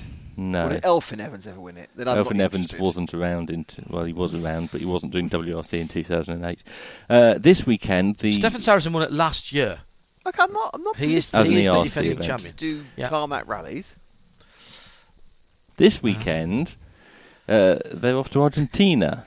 Hang on, Fabian W, who has just tweeted in to Specutainment and said, "Great plan for Rally Corsica. Cuts down the ridiculous amount of interviews in the highlights programme."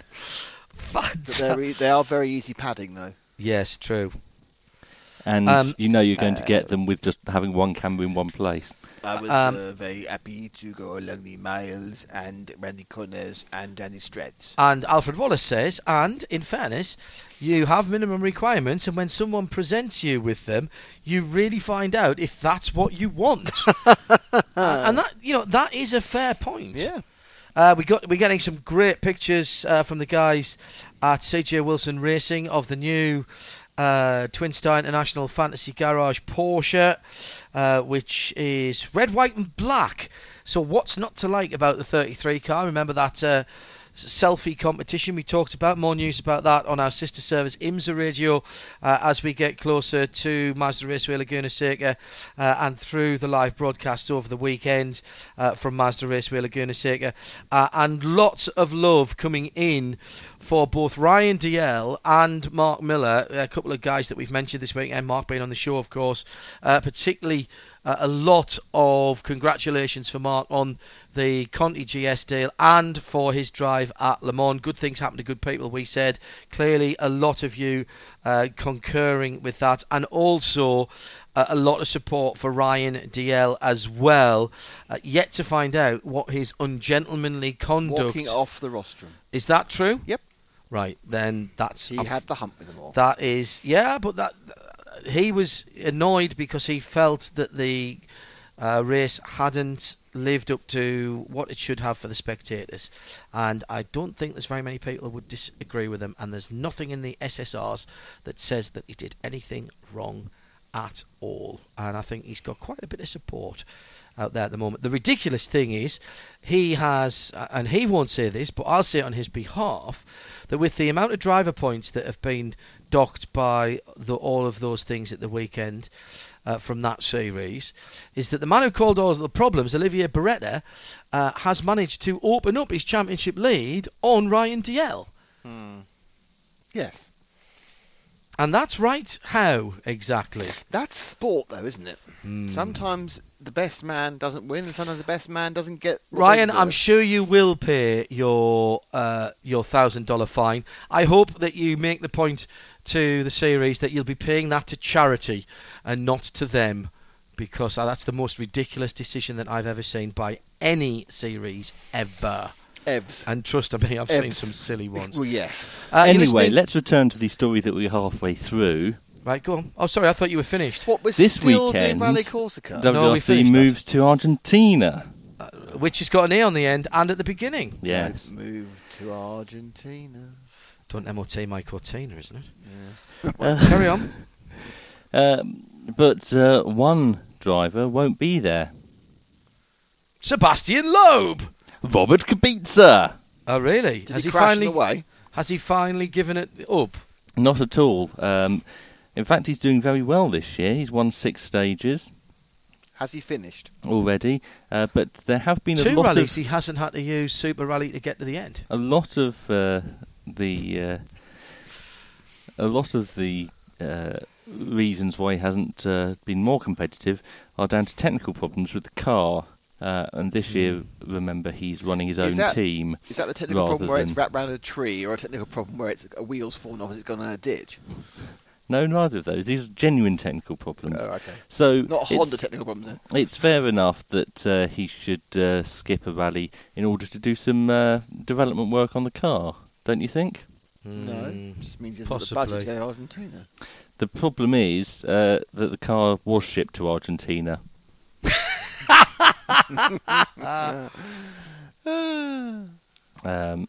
So, yeah, the car's in Argentina. The tyre technicians from Pirelli are in Argentina, and they're just missing the driver and some of the other team. You're listening to Midweek Motorsport. Thank you, Tim, for that WRC update. It's just after 9:30 in the UK. It is now fully black and dark outside. That is proper dark out there at the moment. It is pitch black outside. And we now go to our US correspondent from Racer.com, Marshall Pruitt. Good evening, Marshall. Hindy, excuse me. How are you, Hindy? That's all right. That's Good all right. So happy I almost choked. We've just found out from one of our hashtag IHG Rewards Club competition winners that they got their Rewards Club points dumped into their account recently. You were the recipient of some of our Rewards Club points on your way back from Silverstone. I take it that the guys at Heathrow looked after you adequately? Mate, I'd still be sleeping in that bed if I didn't have a plane to catch. That was so comfortable. I'm so pleased. I'm so pleased that IHG Rewards Club could help you out. We've got to start with World Challenge and the $61,000 worth of cash fines, and also talking there a little bit about the points fines for drivers. Ryan Dalziel fined for walking off the podium. He was on the podium as far as I'm aware. He didn't shake champagne, didn't feel that was appropriate, and he's been docked driver points for and fined, I believe, for what was called ungentlemanly conduct. What I don't get, as I've just said, MP, is the gap between the Ryan and Olivier Beretta, who is at the heart of some of the incidents at the weekend. The gap seems to have grown. How's that worked? You know, Hindy, I'm not sure where to start on this. And, well, I mean, come on, brother. 40 drivers entered the race. 20, half, 50, 50% were penalized. I've never heard of such a thing. Nor am I saying that those numbers are completely unjustified. Do I agree with every penalty that was assessed? Absolutely not. But I think the majority of them were. How's this? We can certainly debate what the penalties happen to be, financial penalties, points penalties, and otherwise. I don't necessarily agree with $61,000 in lightening of wallets, but I definitely think that a lot of what took place required some sort of corrective behavior. But yeah, when you look at how things were done, Hindy, it reeks of looking at individual instances compared to taking a bigger picture view, drawing back to exactly what you said. Wait a minute. So the winner was the most penalized driver of the event. Olivier Beretta received 3 post-race penalties, yet with the other penalties that were given points-wise and so on, he actually improved his standing, his point standing, and a few other things where, again, you go, I get the penalizing for this instance and for that instance, but at what point do you push back from the table and say, does all this make sense from a season-long standpoint? From again, if we've determined this person was the most offensive of all the drivers and has earned more penalties than any others, how do they come out with an advantage? Yeah. So again, it's an opinion thing, and the other thing that we should state is it's their series, and I know that's an obvious statement. If they wanted to make everyone dress up in purple polka dotted pants, that's what they could do. And frankly, I'm sure as well, MP, I'm sure as well that by the letter of the supplementary regulations and their code of conduct, they have done everything correctly. But sometimes you have got, as you rightly say, I think you've got to look beyond that. When you've got a situation with Ryan Dalziel, who was fined for his conduct on the podium. All right, listen, I accept that a race is over. You've got to do the formalities, etc., etc. However, it just sounds harsh to me that for not shaking a bottle of champagne, you get fined driver points and money, and at the same time, you who have not been involved in any of the shenanigans don't improve your position as far as the championship. And let's not forget, if this was an isolated incident, Marshall, then I could kind of go with it. But this is now the second race in a row that has been ruined as a spectator event on TV or at the track by absolutely dreadful driving standards. And I understand that it's on a tight schedule and you can't red flag these races and restart them.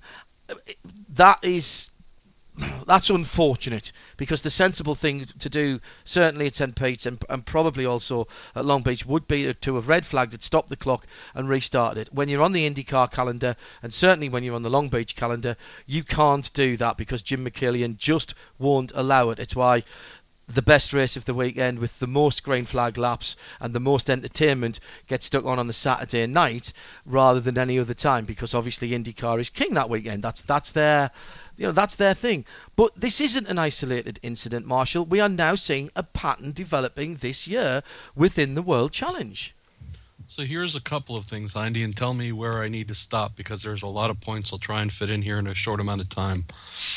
So if we look at how we got to the end of the Long Beach race, World Challenge GT race, you have to rewind things and say, how did that happen? Well, I think if we're analyzing the path, you'd say, well, we knew and we heard all throughout the off season, cars are coming. Disenfranchised GTD owners from IMSA saying, the heck with these costs. I'm going to go over here where it's much cheaper and different format, but boy, we're going to have a lot of fun. We heard nothing but big spike in car counts coming, especially in GT/GT3 machinery. With that happening, the one thing I didn't hear was, and boy, with all these extra cars that are going to come flooding in that we're going to have to manage in our 50-minute sprint race, here are the extra layers of stewards. Here's the growth and race control and management to handle this, because with an explosion in car count, this also being a Pro-Am series, there are pros that compete in the GT category, and many of them are excellent, but it's also open to amateurs in the GT and also the GTA, which is technically for amateurs, but there are more AMs than pros in the average Pirelli World Challenge GT grid.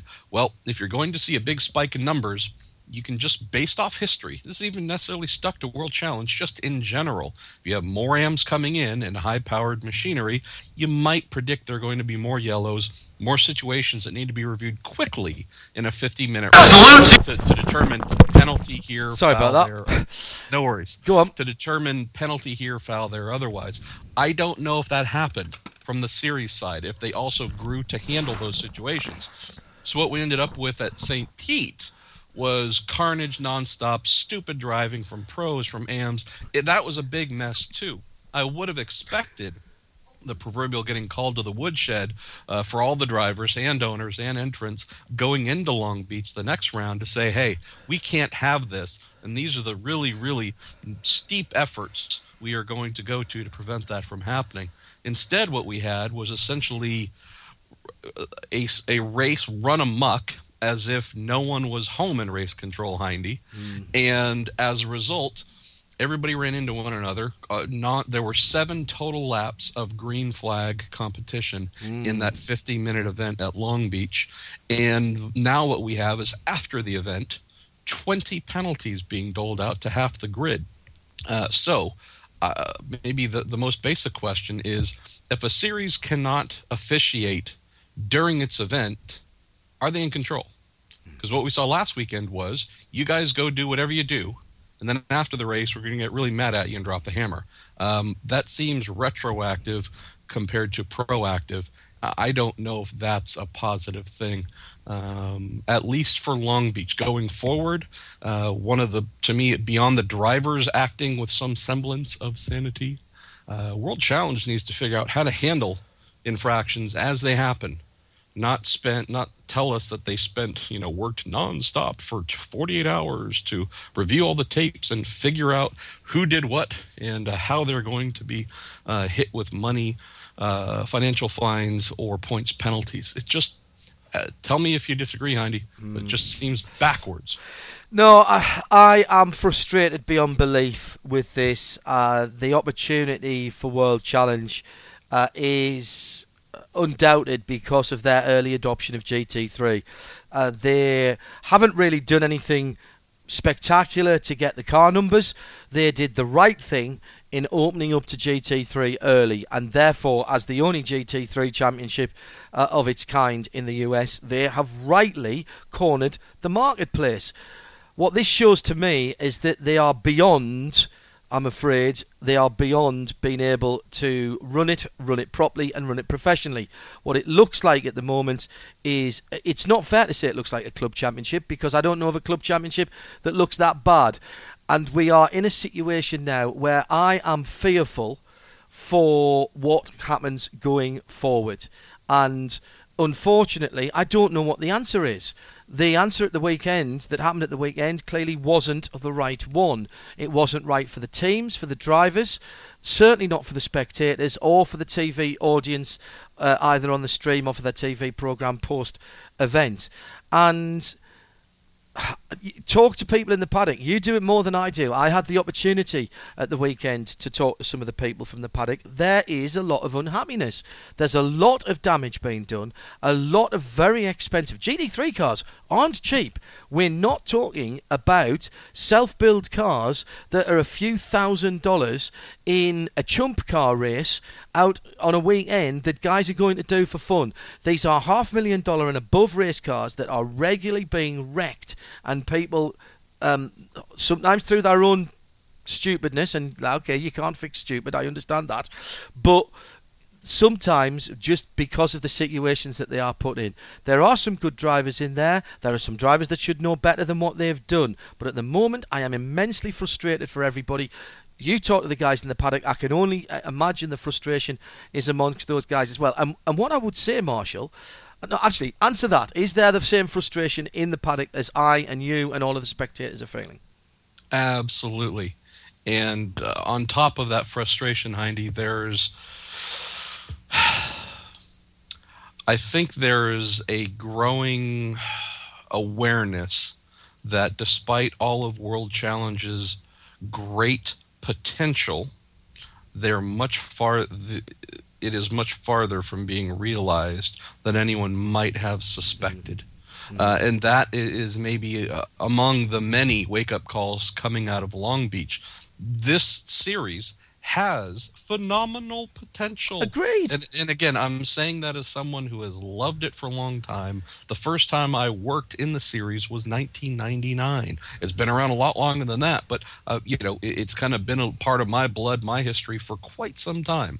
So it does genuinely pain me to write about last weekend being a bleep fest of the highest order.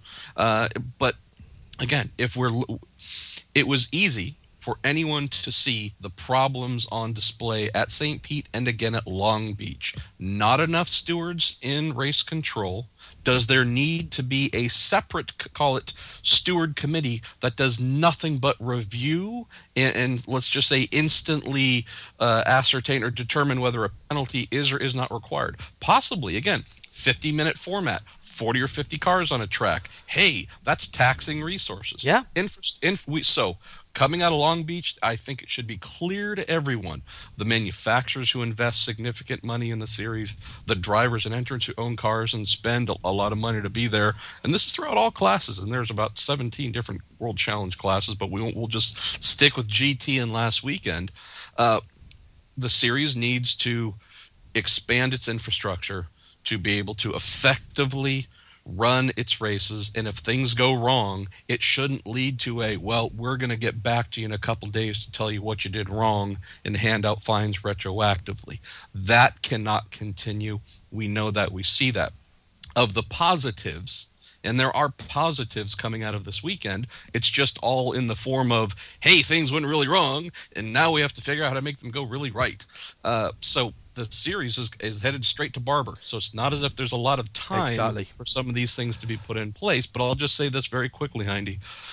The series is filled with passionate drivers, entrants, the people that run the series, and everyone there is passionate, loves it, wants it to succeed.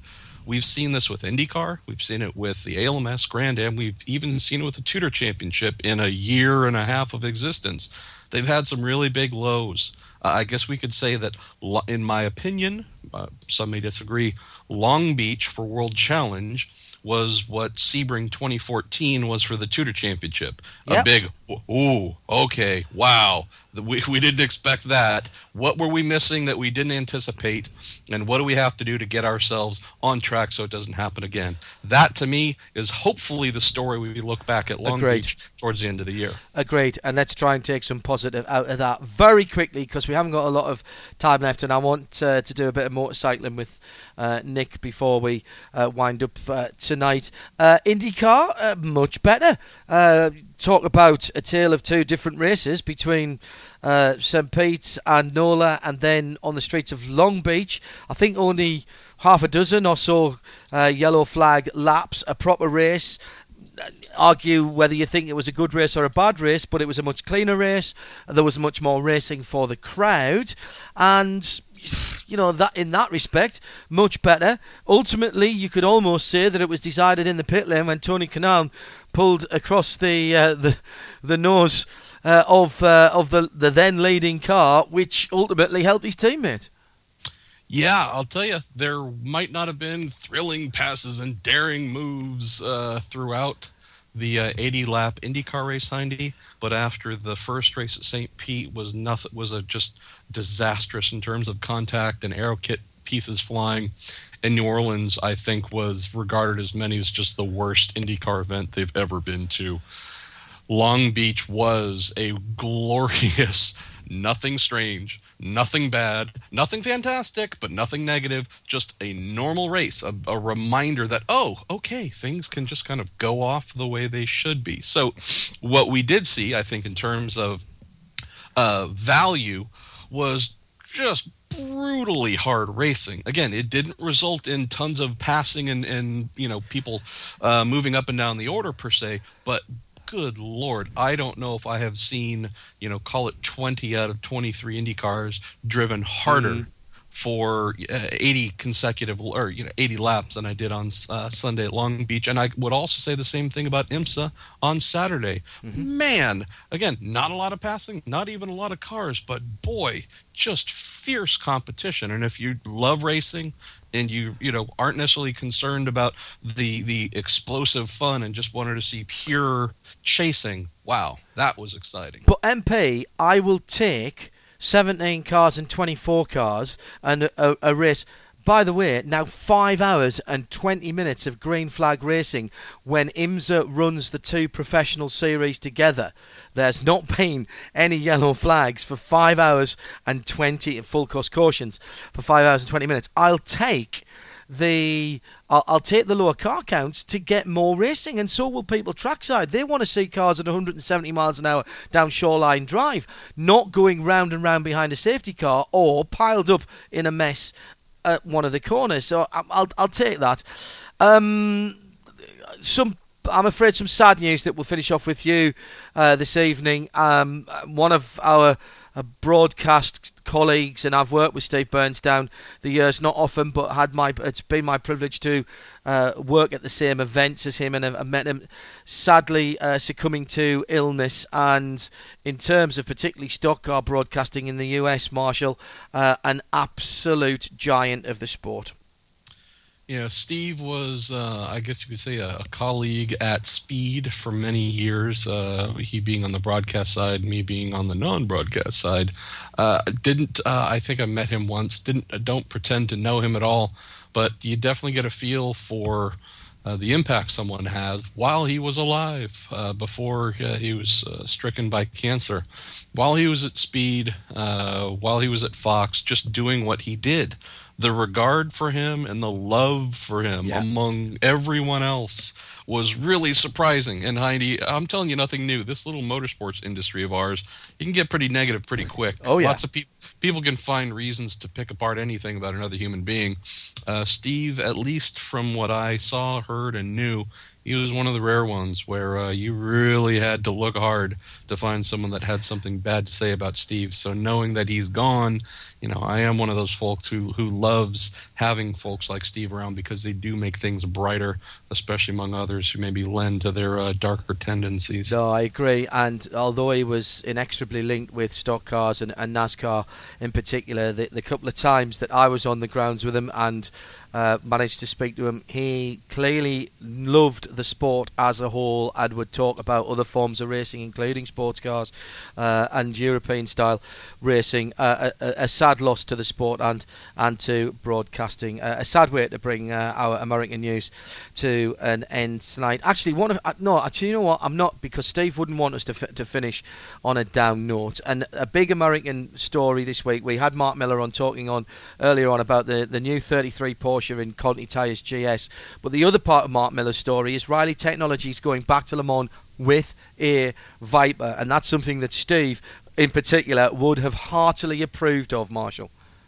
Amen to that. And I love Bill Riley's approach. I tell you, he went there obviously 2 years ago with Dodge with the factory GTLM program, big pressure, big expectations. Didn't work out as they'd hoped. Had the fuel discrepancies between what they used in America and what they had to use in France, frankly, really kind of took away their competitive abilities. But what I've loved, Hindy, and this is going back, a number of months, Bill has been so fired up to go back as a privateer in GTE AM, has done everything the right way. We've had great conversation. I think Graham and I had a great conversation with him during the Rolex 24, midnight driving around somewhere, saw him, and he was just loaded with not only so much enthusiasm, but we were asking him a few questions on the record, and he said, "Okay, I'll tell you off the record, but you can't print that because if the ACO, the ACO might misconstrue my words, and I wouldn't want that to then make them think twice about letting me in, even though I'm an alternate." And so I just again love the fact that instead of a guy who's been everywhere, done everything, won everything,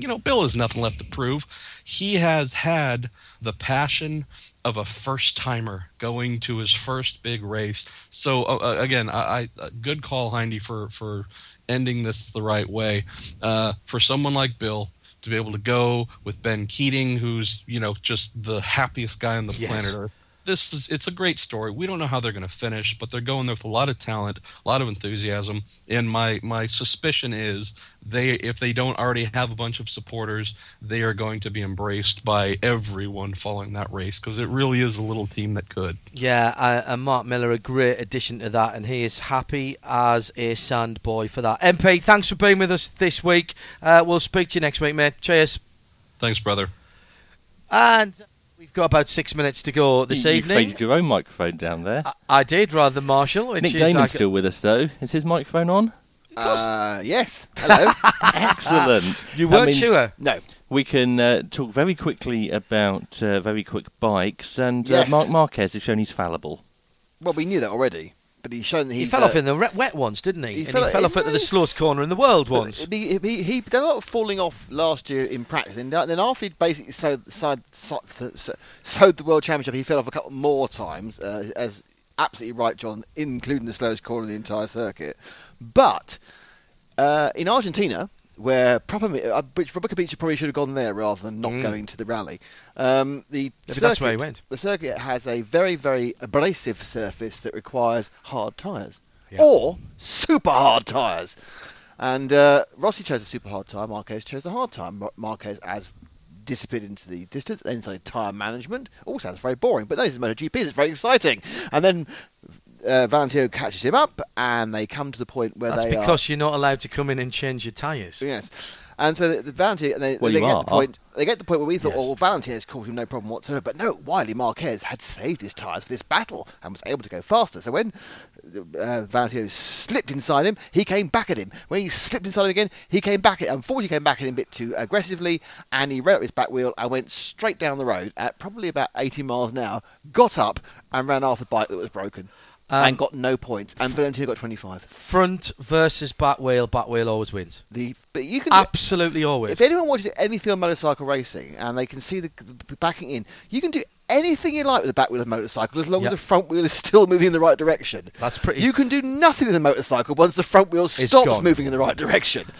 I have seen people pick motorbikes up that were sliding sideways with their knee and their elbow and the throttle, where you thought they were never going to get them back because they still had grip at the front. But you just lock that front for a picosecond and you're down the road. Worst thing in the world when your front wheel locks up. Okay, we haven't got time to discuss the worst thing in the world. Moto 2 Yes. and Moto3 have we won Brits who are Moto3. doing very well. We didn't win. We didn't win. Britain won Moto3 with Danny Kent. Yeah. And Alex Lowe's, was he second or third? Third. Third. Yeah, so we got and of course Cal Crutchfield was third in MotoGP, and we had 3 Brits, a Brit on each of the podiums, which, given the fact that we basically all we do normally is win World Superbikes. When was the last time that happened?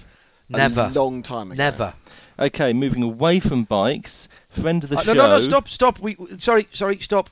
Just before we go away from bikes, World Superbikes were at Assen and was pretty good. We had a Dutchman, a new young Dutchman, first year in the series, took 2 podium and stopped the all-British podium celebrations. However, but the top 4 are still Brits. The top 4 are all still Brits. And can I point out that Valtteri Rossi's won 2 out of the first 3 Grand Prix? Yeah, I know, you'd have had good money on that. And he's beaten Lorenzo every single time. And if you're in the UK, the Channel 4 highlights are Saturday morning, and I'm doing the presentation. Would I recognise the voice? Yeah. And if you missed the MotoGP highlights, and in then British they're on again Superbikes, on Saturday. And in British Superbikes, yes. James Ellison won both rounds, but Shaky Burns still leading. Yeah.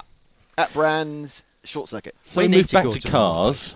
Right, go on then. Friend of the show, Niall Quinn, won in the and his disco pants. second round of the Irish Touring Car Championship at Mondello Park at the weekend in his Seat Leon Super Copa. And why is he driving a Seat Leon Super Copa? Because it's the best car in the championship. Because Rod McGovern, who was second, also had one, and so did Barry English, who was third. Why are there so many Seat Leon Super Copas in their general touring car championship? Because the Seat Leon Super Copa championship doesn't exist anymore. It does. It's about to start. This year, the Irish have relaunched the Seat Leon Super Copa, which is, I think, 5 rounds starting back end of Mondello Park. Yeah.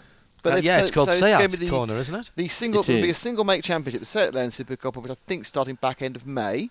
And interestingly, the person who is the PR man for that is one of the guys who I see regularly on the RC circuit. Oh, really? Fantastic. I think we should go and cover that then. Supporting the Irish Touring Car Championship at the weekend was the Blackchurch Motors Fiesta Championship. Was it and in Energy? The final, Barry Rabbit.